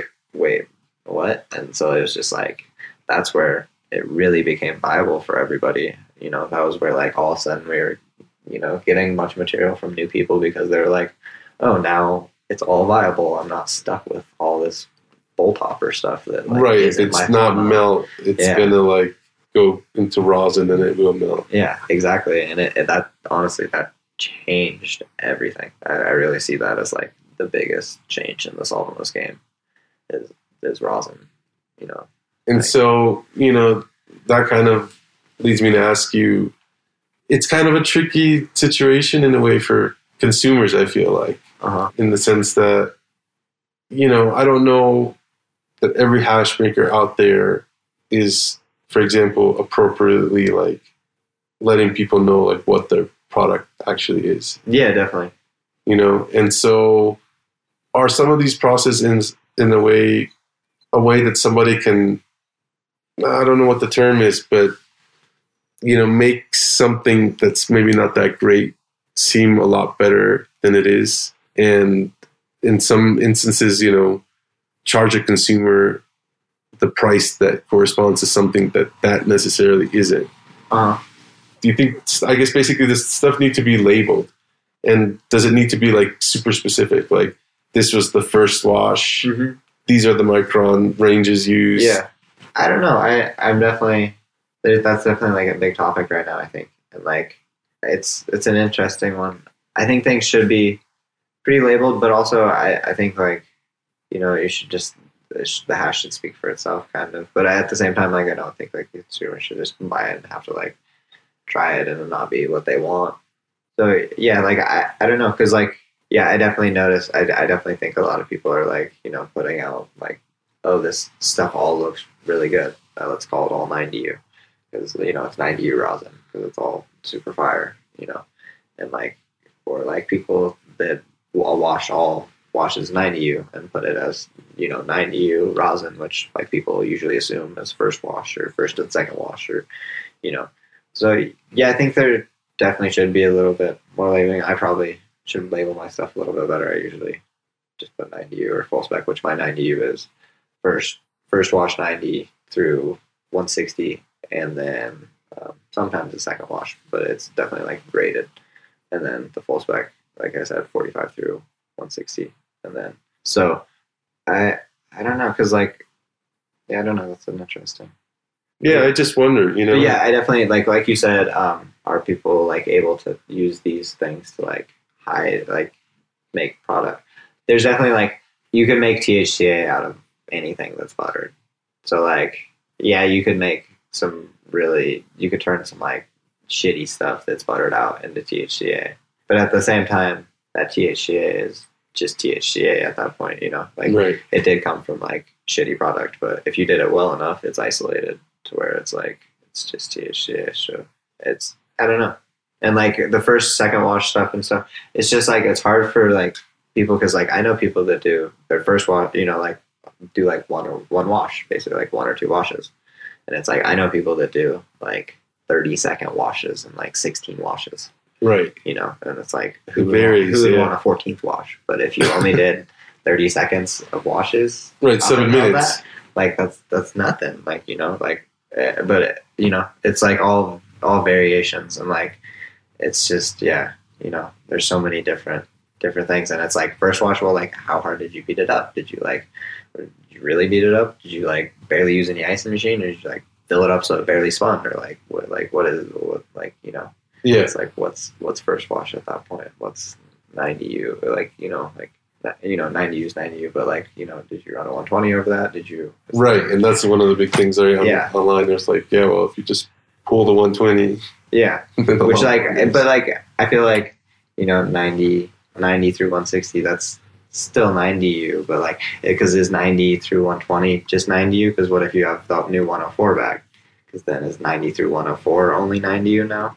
Because now there's a different bag in between there. So is now it only the 104 through 90 is going to be true 90? It can get complicated. Yeah, it's really hard. That's why, like, it's like, if it's fire hash, it's, you know, it's fire hash. You know? But well, and I guess at the same time, it shouldn't, you know, it's hard because, like, and I know some people's, you know, like, I smoke a lot of people's stuff that, like, you wouldn't, you know, it's like 25U rosin or something, and it's like way more fire than somebody else's 90U rosin. And it's right. Like, you know, it's like, it varies. Yeah, I'm sure there's a big like variance, and then the other thing is, I guess once you get to know maybe like a hash maker and their work, and like you're acquainted with it, then you have a better idea of like what to expect. Yeah, you know. But like when you don't, I think it kind of takes like a leap of faith. Yeah, obviously as a consumer, definitely.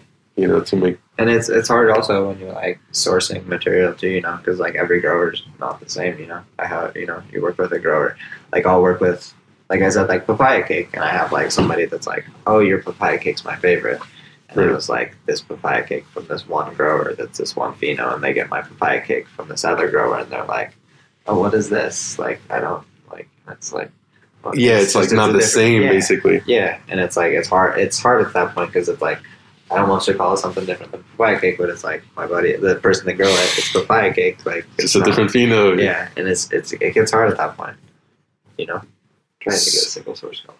Oh yeah? Yeah, I finally got some lights and stuff, and the buddy you just met, he's about to get us in the house. So. Yeah, that's something that I haven't really touched on, is that you've always seemed to be doing small personal grows while you've been either with Essential or I guess maybe even now. Yeah. And do you feel like that's helped you as a hash maker? Yes and no. Because like I said, it's hard to control a lot of the variables when you're not hands-on with it. But at the same time, I get to work with some amazing growers that, like, you know, 10, 12 years experience, where I don't have any of that, you know. Like, I've grown before, but I don't know how to grow insane fire like some of these guys. Right. You know, so yeah, it's definitely, it's cool to work with some of the, you know, better growers around. So yeah, that is cool. It's kind of like pluses and negatives, you know. Right.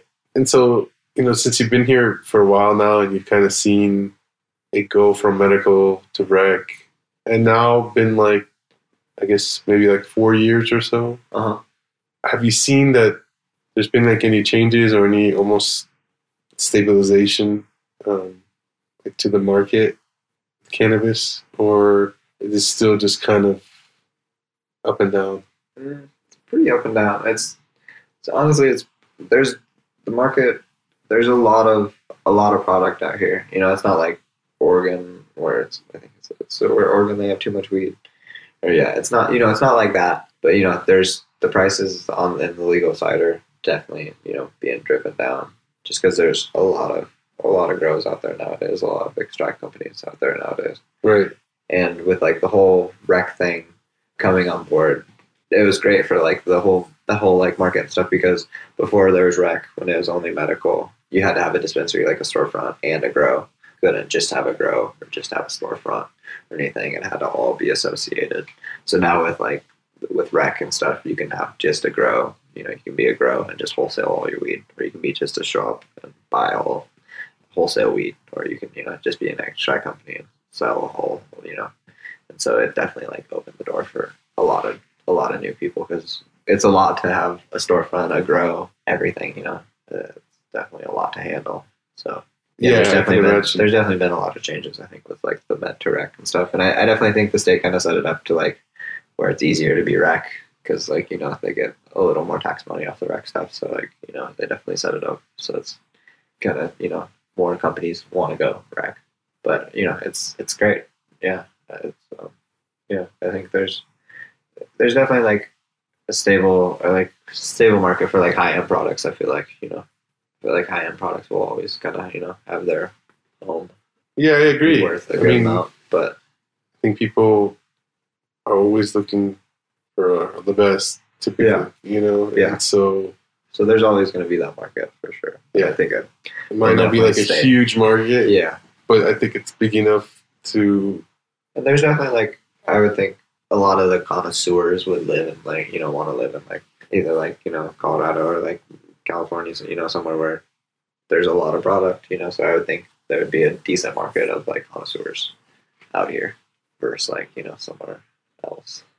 Yeah, and that leads kind of to a point that I've been thinking about, which was, in these 4 or 5 years, how do you feel that like the public and, for example, people who work at dispensaries have become more aware of all the different types of solventless products that are available, and have become more, I guess, educated in that sense? Because, like you said, California definitely has, I think, probably like, I don't know if I would say like the most, but a lot of the people there like are pretty knowledgeable about cannabis, and hash in particular, or whatever it may be. And so, do you feel that that's growing here? Yeah, definitely. I think like there's definitely like a few companies that are doing really good on like education and stuff. Like 710 Labs does a great job. They like anybody that carries their hash or anything that sells their hash, they do a good job of educating. Try to do a good job of educating the bud tenders and their consumers. They do good like information posts and like just telling people about the product and stuff that most normal consumers wouldn't know. And it's just like, I don't know, I have a hard time. I always like find myself, I'm like, oh, everybody knows that, and then I'm like, take a step back, I'm like, oh yeah, no, like because you deal with hash every day. No, there's this small group of people that like that really deal with this stuff knows this. So it's definitely the education and everything. Definitely, it's so much better than it was like 4 or 5 years ago. Like, because nobody really knew, what anything was, or what, how to smoke anything or how to make it or anything. And now you see 20 new extract solventless extract companies in Denver, and everybody's consuming it. Everybody knows how to smoke melt, how to like press it out, how to dab a little bit lower temperature, just the things that the etiquette of that nobody really knew a little bit ago. Yeah, I keep up with 710's page, and you're right, they do a good job. Yeah, of spreading some pretty good, just like good educational way, And I think that definitely helps at least inform people. Yeah, and like people can do whatever they want with that. Obviously, exactly. So that's cool. And do you think that that's kind of a platform that you would use, or do you use social media as well? Yeah, I definitely probably be a little bit better about making I've definitely thought about making a little more informational posts. I definitely kind of just post product, but yeah, it's a good platform because there's a lot of people out there and you reach a lot of people, and it's hard to reach your consumers any other way, I feel like, unless like a pamphlet on the jar or something, or you're dealing with them in person, or which and it's, I don't know, kind of interested to me, like how you view people that maybe not only follow you, but like people that have your products. You know, like do you view them as like patients? Do you view them as I feel like I view them as like supporters. okay? Yeah, like somebody that enjoys my product. I wouldn't, because I mean, at the end of the day, I know not everybody's consuming cannabis for some ailment or anything. A lot of people consume cannabis because it makes them feel good. Which I mean, I guess would be some sort of I guess an ailment or something. But Yeah, but supporters. yeah, I would definitely a supporter would probably be that. And are they able to communicate, I guess, with you through social media?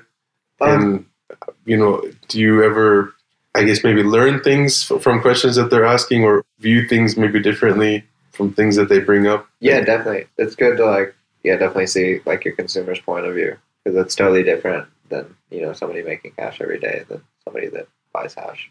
And doesn't have that knowledge of just like what goes into it or anything. So it's always good, definitely, to like take their point of view into consideration, like learn from that. Right. Yeah, it's like I said, it's easy for me to like think everybody thinks this way, and then it's like, oh yeah, no, wait, I just have really hands-on with this hash, so it's like a little bit different.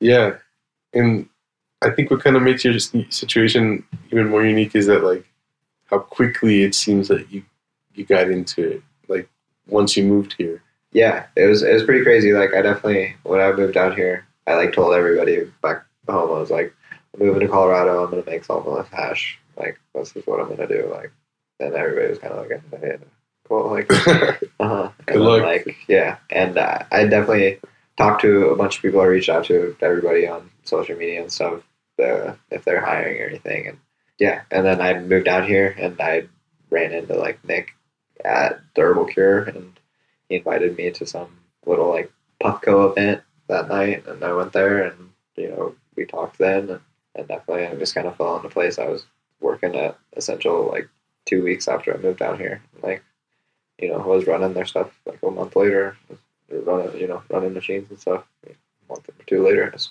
really I feel like if you really, I feel like you can really manifest things, if you really focus hard enough and really like work towards that, and you can make things happen. Yeah, I mean, it seems like it was almost coincidental, but maybe not, right? Yeah, exactly. It kind of was just your path, and so you kind of got just thrown into it. And obviously, Nick, was he kind of like a mentor to you when it came to actually making the hash, or did you already have, I guess, some prior knowledge before going to Essential? Before, I basically just read, like I said, on like Matt Rise's forums and stuff, and like I thought I had a good idea of how to make hash. It's like the theory, and I definitely like knew a little bit about it, but yeah, no, Nick definitely. It was Nick, and then my manager at the time, who worked with Nick for like 8 years, Evan McGuire. He taught me basically everything. Him and Nick. We used to do a lot of like, Nick would have me come over and help wash his homie's garden or something, and we would, he would show me new tips, or like, watch me wash, and say this is, make these changes and stuff, and it definitely, that, and just working with so much material and so many different growers and stuff, you really get a good concept of how to capture that resin. Yeah. He's definitely one of the guys who is kind of an OG amongst the new group of hash makers, and I don't know how long, I guess, he had been really like into hash at that point. I think for several years, and then in California, and then in Amsterdam, and then he moved out here. But I mean, technically, I guess back then, who else was around that was making solventless? Trichome Heavy, Jibs and Ken, they were crushing it as well back then. I feel like then that was some of the stuff that you yourself were dabbing at the time. Oh yeah. I used to smoke a lot of their stuff. I really enjoyed their product. They do a great job. They still do a great job. Yeah, they've been crushing it for ever I see them as OGs as well. They definitely some of the only people that I really see that used to make hash back when I was like way back when I used to follow, and they're still crushing out batches and still crushing it. It's awesome. Yeah, I mean, some technique has changed, and then I think definitely the genetics have changed. Yeah, Like, definitely. You know, if you think about 2015 strains versus today, they're probably very different. Yeah, definitely. Yeah, I used to. Yeah, but yeah, they were on the market then. I feel like somebody else was too. Can't really. But they were like the main two. Yeah, yeah, And so, like, that's kind of crazy to think that they were kind of the main two first recreationally or legal, like, hash company, I guess, ever, technically. yeah. I believe In the US. Yeah, Nick was like the first hash maker, I think, to pay like taxes on his hash, like on the hash itself and stuff. Yeah, That's crazy. Yeah. It was definitely a historic time. And so, yeah, that's a cool experience for sure. No, yeah, it's cool to like. I always think about that. It's crazy, like being part of like this whole revolution of an industry. Like it's like just really starting and like everything just changing so much. It's really cool to be part of like that foundation and like part of like those first few people. Yeah, it's crazy. Yeah. Like you were saying earlier, when you left Wyoming and came here, everybody was, I guess, supportive of you doing this. Yeah, they're definitely supportive. Like I definitely I used to have like really bad chronic headaches and stuff, and I always smoked a lot of weed for my migraines and headaches and stuff. And so like all my family was very supportive of cannabis. It definitely took some time for my dad and stuff to come around, but yeah, by the time I moved out here, everybody was really supportive of what I was doing. That's cool. It's awesome. I like talking because my dad he makes machinery and stuff, and I'm always like talking to let's make like this like rosin stuff, and like he's totally into it and stuff, and it's like who I would have never expected to be talking about weed with him, and that's it's a cool time. Yeah, it is. It's funny, just because obviously the machinery that goes along with all the changes is always evolving as well. Yeah, it is. So in that regards, I wonder what's kind of the next big thing. Yeah, I hope it's some sort of like built machine that mimics hand washing type of thing. I don't know. Definitely, I enjoy how gentle hand washing is and stuff on the trichomes and everything.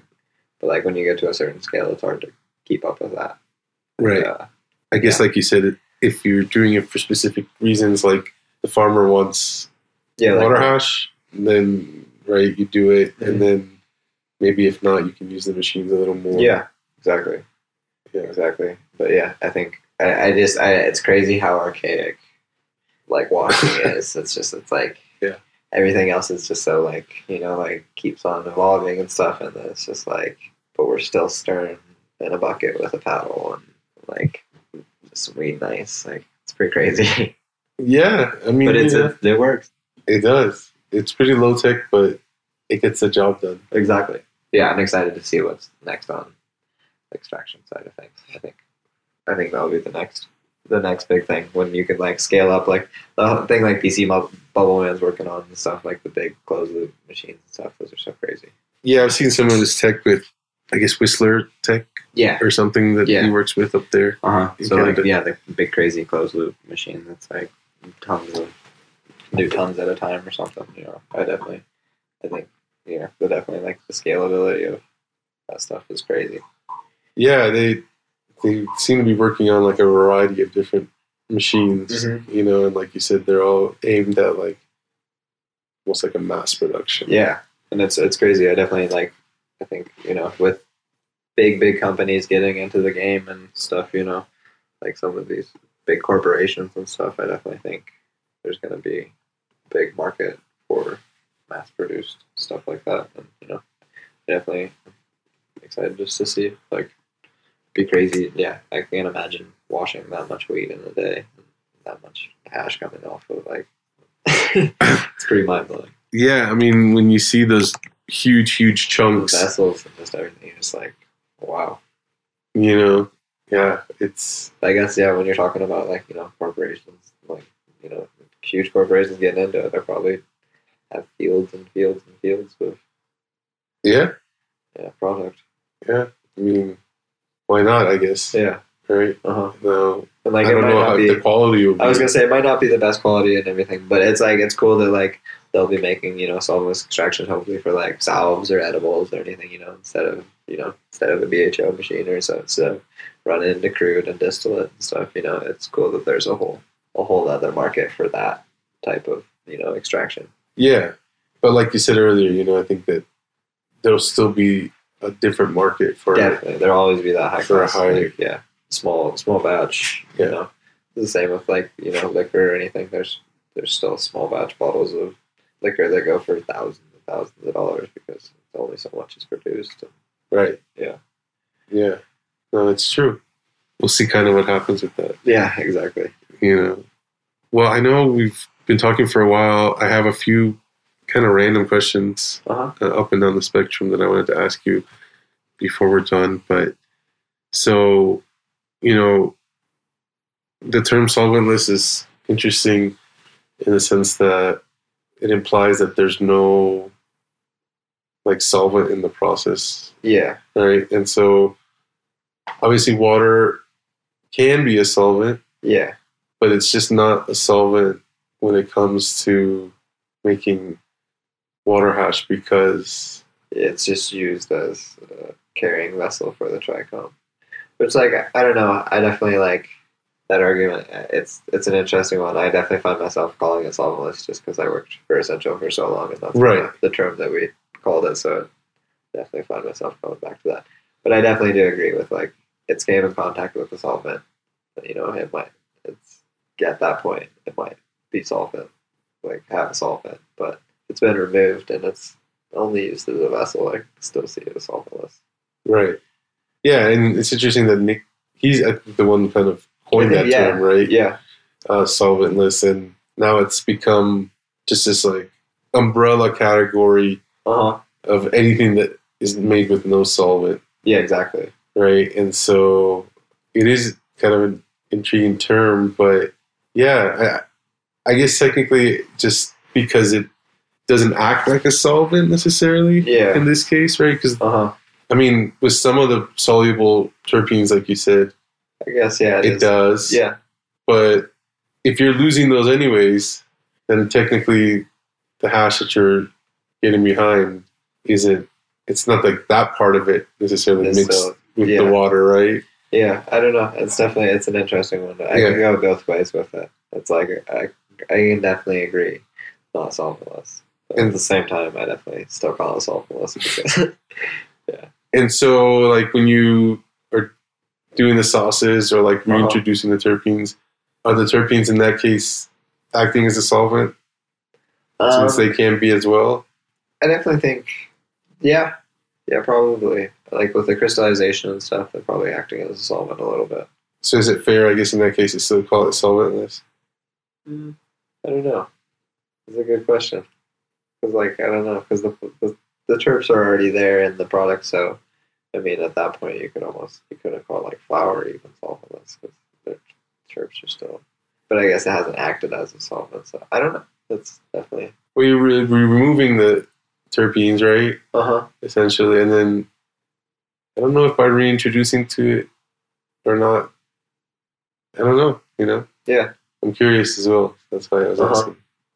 Yeah. I don't know. Definitely. Like I said, I could probably go both ways on that one. Yeah. Yeah. On rosin, I've seen some posts in the past where you've called something like a 6-star rosin. Mm-hmm. Do you feel like rosin should be work on a star system? No, not really. I definitely think at that point it was probably like a hype term that was used. I don't know. I don't know though, because like at the same time, like we were talking about like 90 rosin and stuff.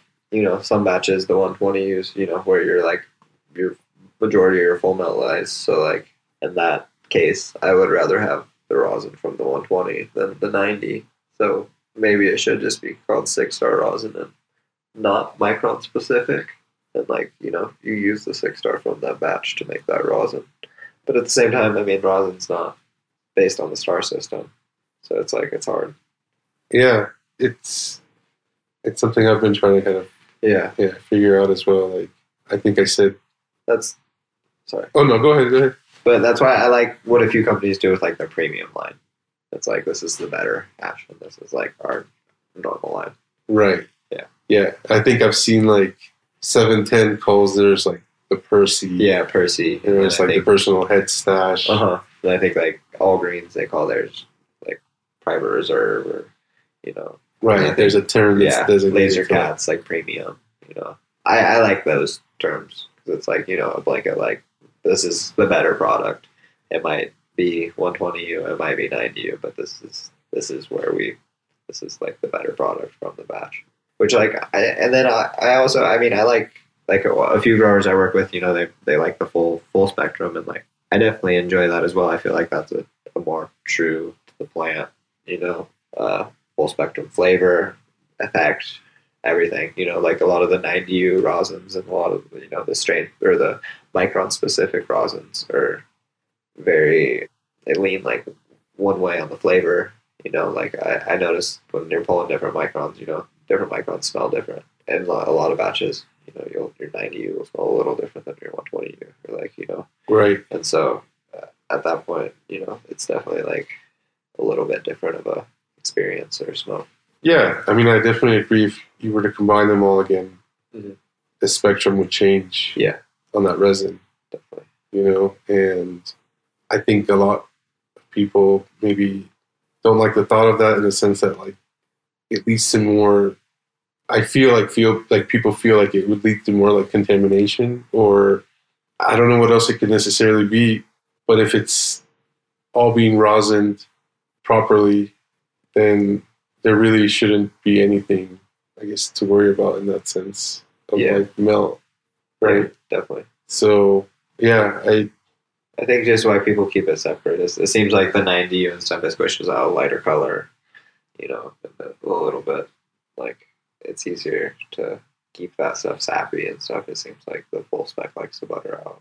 So a lot of people just like the look of it because I definitely think with the less contamination, if it's like if it's like 95%, if it's squished out like 90% or whatever, there's only 10% of other stuff that could affect it. Where if it squishes at 70%, that other like 30% can affect that flavor. I feel like, or can affect it, in color or anything else. And so you definitely, are you personally for the lighter color, or you just?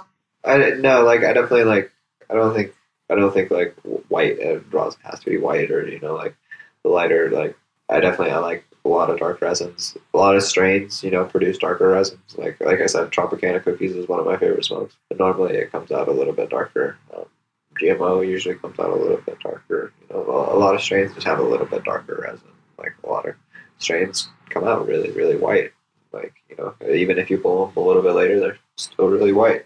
Right. It's just like their nature. But the Tropicana, it's interesting that you brought it up again because I meant to ask you, that purple that everybody sees off that hash. Yeah.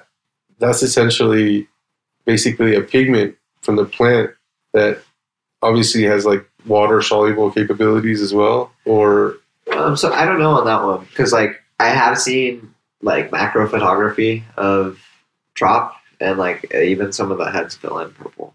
They do. Okay. Yeah. So like some strains like the heads fill in purple, and I don't know if that's like leaching from the like there's so much anthocyanins in the plant that it's like leaching into the trichomes, or if the trichomes are actually forming with those in those. Right, or a combination. Yeah. So it's I don't know. It's interesting because even when I made the THCA out of the Tropicana cookies, it was pink. Really? Yeah. And so, I guess would that be a factor that would vary how these crystals would end up looking? Yeah. So like I said, like the crystals, it was like pink. It was really interesting.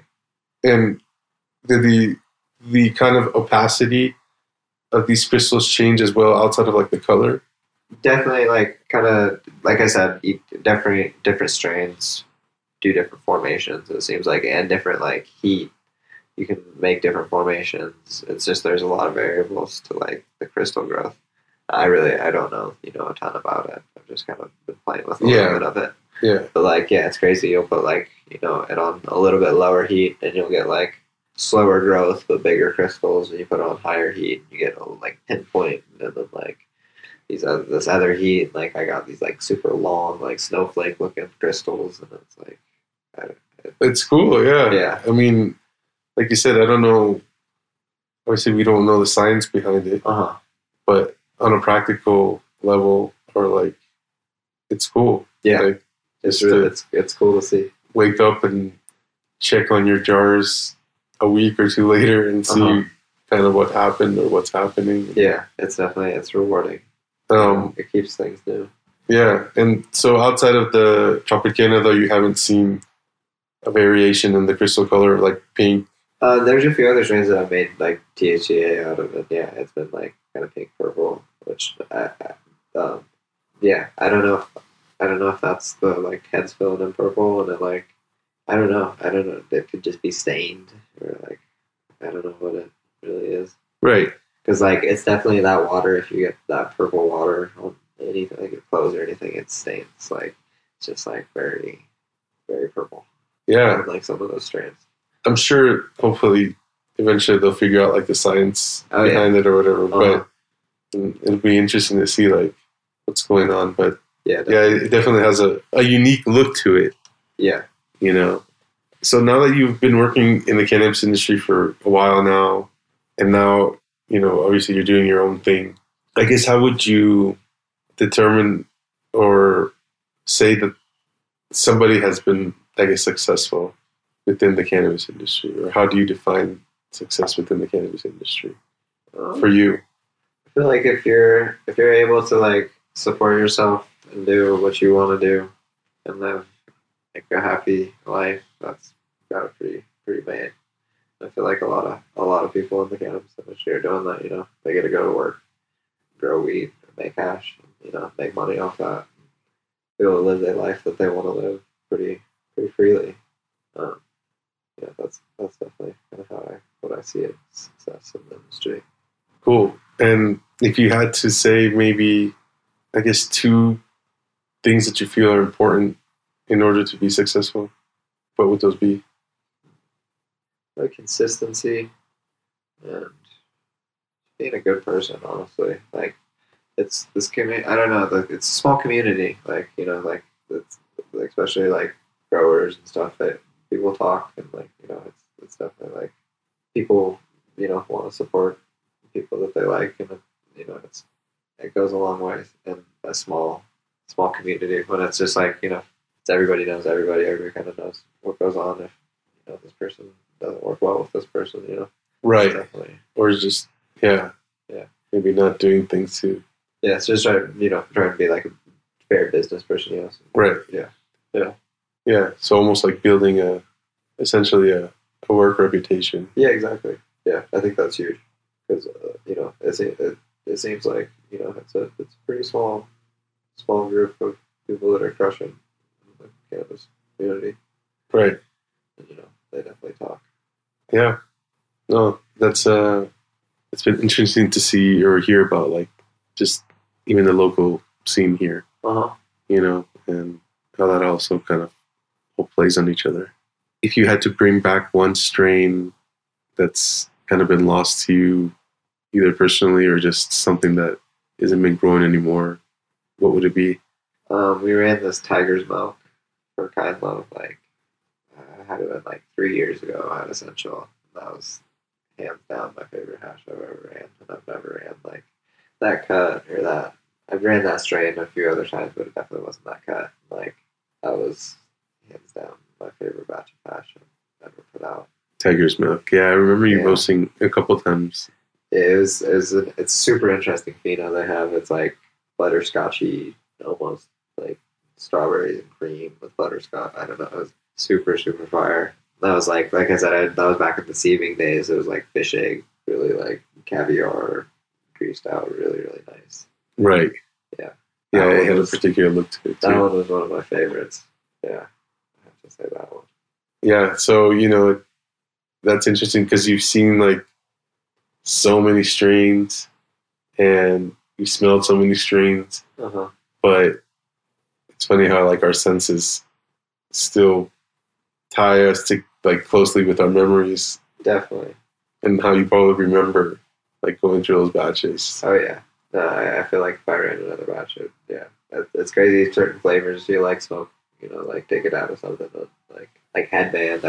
Whenever I smoke headband, it like brings back high school memories. I used to get this fire headband back in the day. Like flow, same thing. Like Boulder goat. It's like, yeah, it's crazy how flavors and stuff like that associate with memories. You like smoke something that's like memories start flashing in your head and stuff.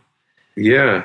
It's all definitely connected. Yeah, it's funny how strong those connections are. Yeah, it really is. And I know you enjoy the outdoors a lot. I'm assuming that's something that kind of came from maybe growing up in Wyoming. Yeah, definitely. If you had to suggest one place, in or around the Denver or Boulder area, for somebody to come check out and either maybe enjoy a dab or not, what would place that be? I used to go up to Lookout Mountain and like dab up there all the time back when I lived in Denver. It's great. It's like 20 minutes from Denver and you get a crazy view all over Denver. And it used to be like you could go sit out on the rocks and there'd always be people smoking there and stuff, but they kind of shut down the rocks. But yeah, I know a lot of people that go up there and dab. It's great views and stuff. And then there's a place up in Boulder I think it's Lost Gulch, I think, and it's also super, super crazy views. It's a good one to go up and dab. But you gotta be careful there because I've definitely got a ticket for dabbing up there. Yeah, exactly. I don't know exactly how that works. I'm assuming you can't or whatever. Yeah, the cops were super cool, or the park rangers were super cool about it. They gave me a ticket like I was smoking a cigarette. So you're not even supposed to smoke cigarettes up there, I guess. And so it was like $100 fine online or something on my way. But right, definitely, yeah. They watched with binoculars down from a different spot and watched me dab for a while and then came up. That's really funny, actually. So if you had to choose one favorite hash maker from the Denver area outside of your own work, who would it be?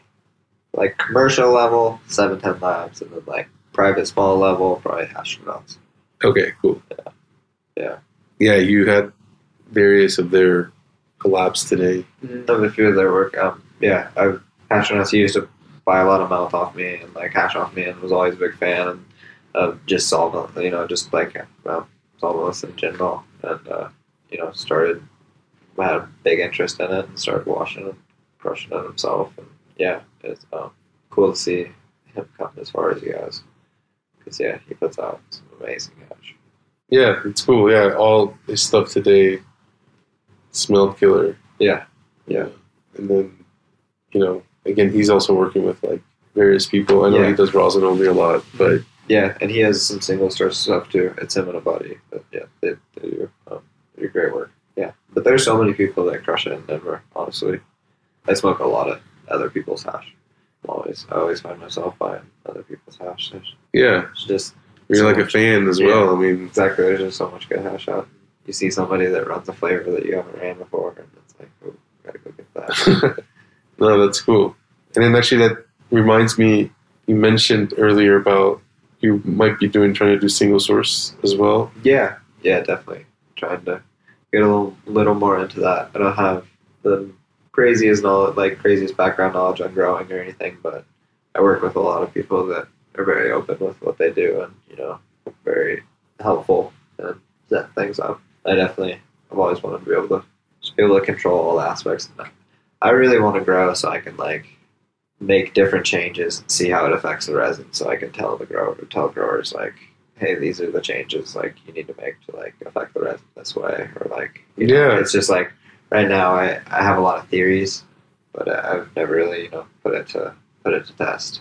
Yeah, so it's a kind of funny viewpoint, it's you do want to do it for the growing purpose as well, but you're looking at it kind of in a different Yeah. and light, and then using that information to help other people. Yeah, exactly. It's just, I definitely, I know a few people that, know that side of the thing and wash, and like, yeah, they know what changes to make, and it makes a big difference, A few small changes you can grow can definitely, up your yield quite a bit or your quality quite a bit. Yeah, it's nice to be able to have that knowledge.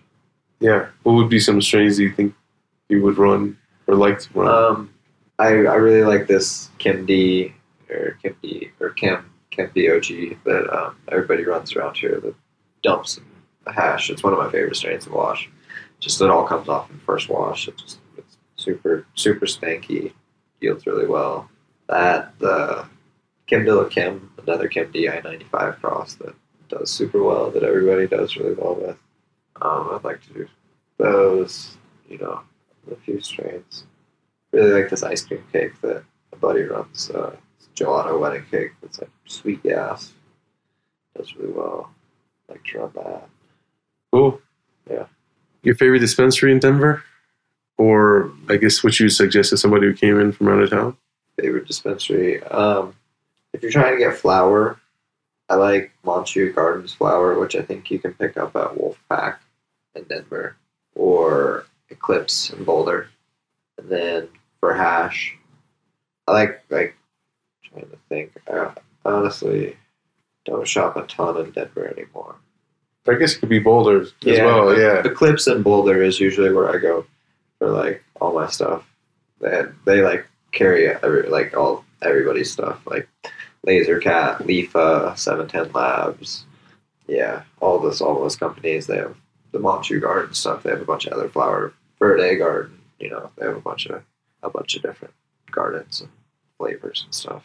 Cool. Yeah, that sounds good. I mean, for somebody that kind of wants to go to one place and be able to get a lot of different things in the solventless, that's cool. Denrac in Denver is really good too. They got good Laser Cat 710, and their flower's pretty good.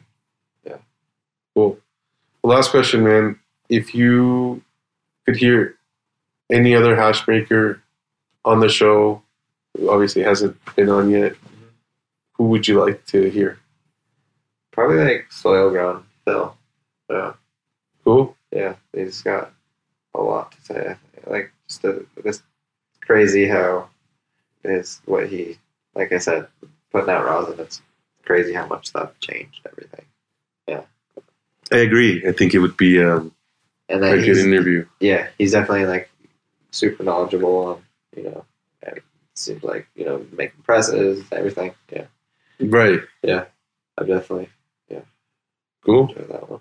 Awesome. Yeah. Well, we'll see if we can make that happen hopefully down the line. But, again, thank you so much. Of course. Taking up a bunch of your time. Yeah. I appreciate it. Again, this is Sam from Mile High Melts. You can follow him on Instagram at mile_high_melts with an S, or at samwise.ganji. Anything else you want to say, Sam?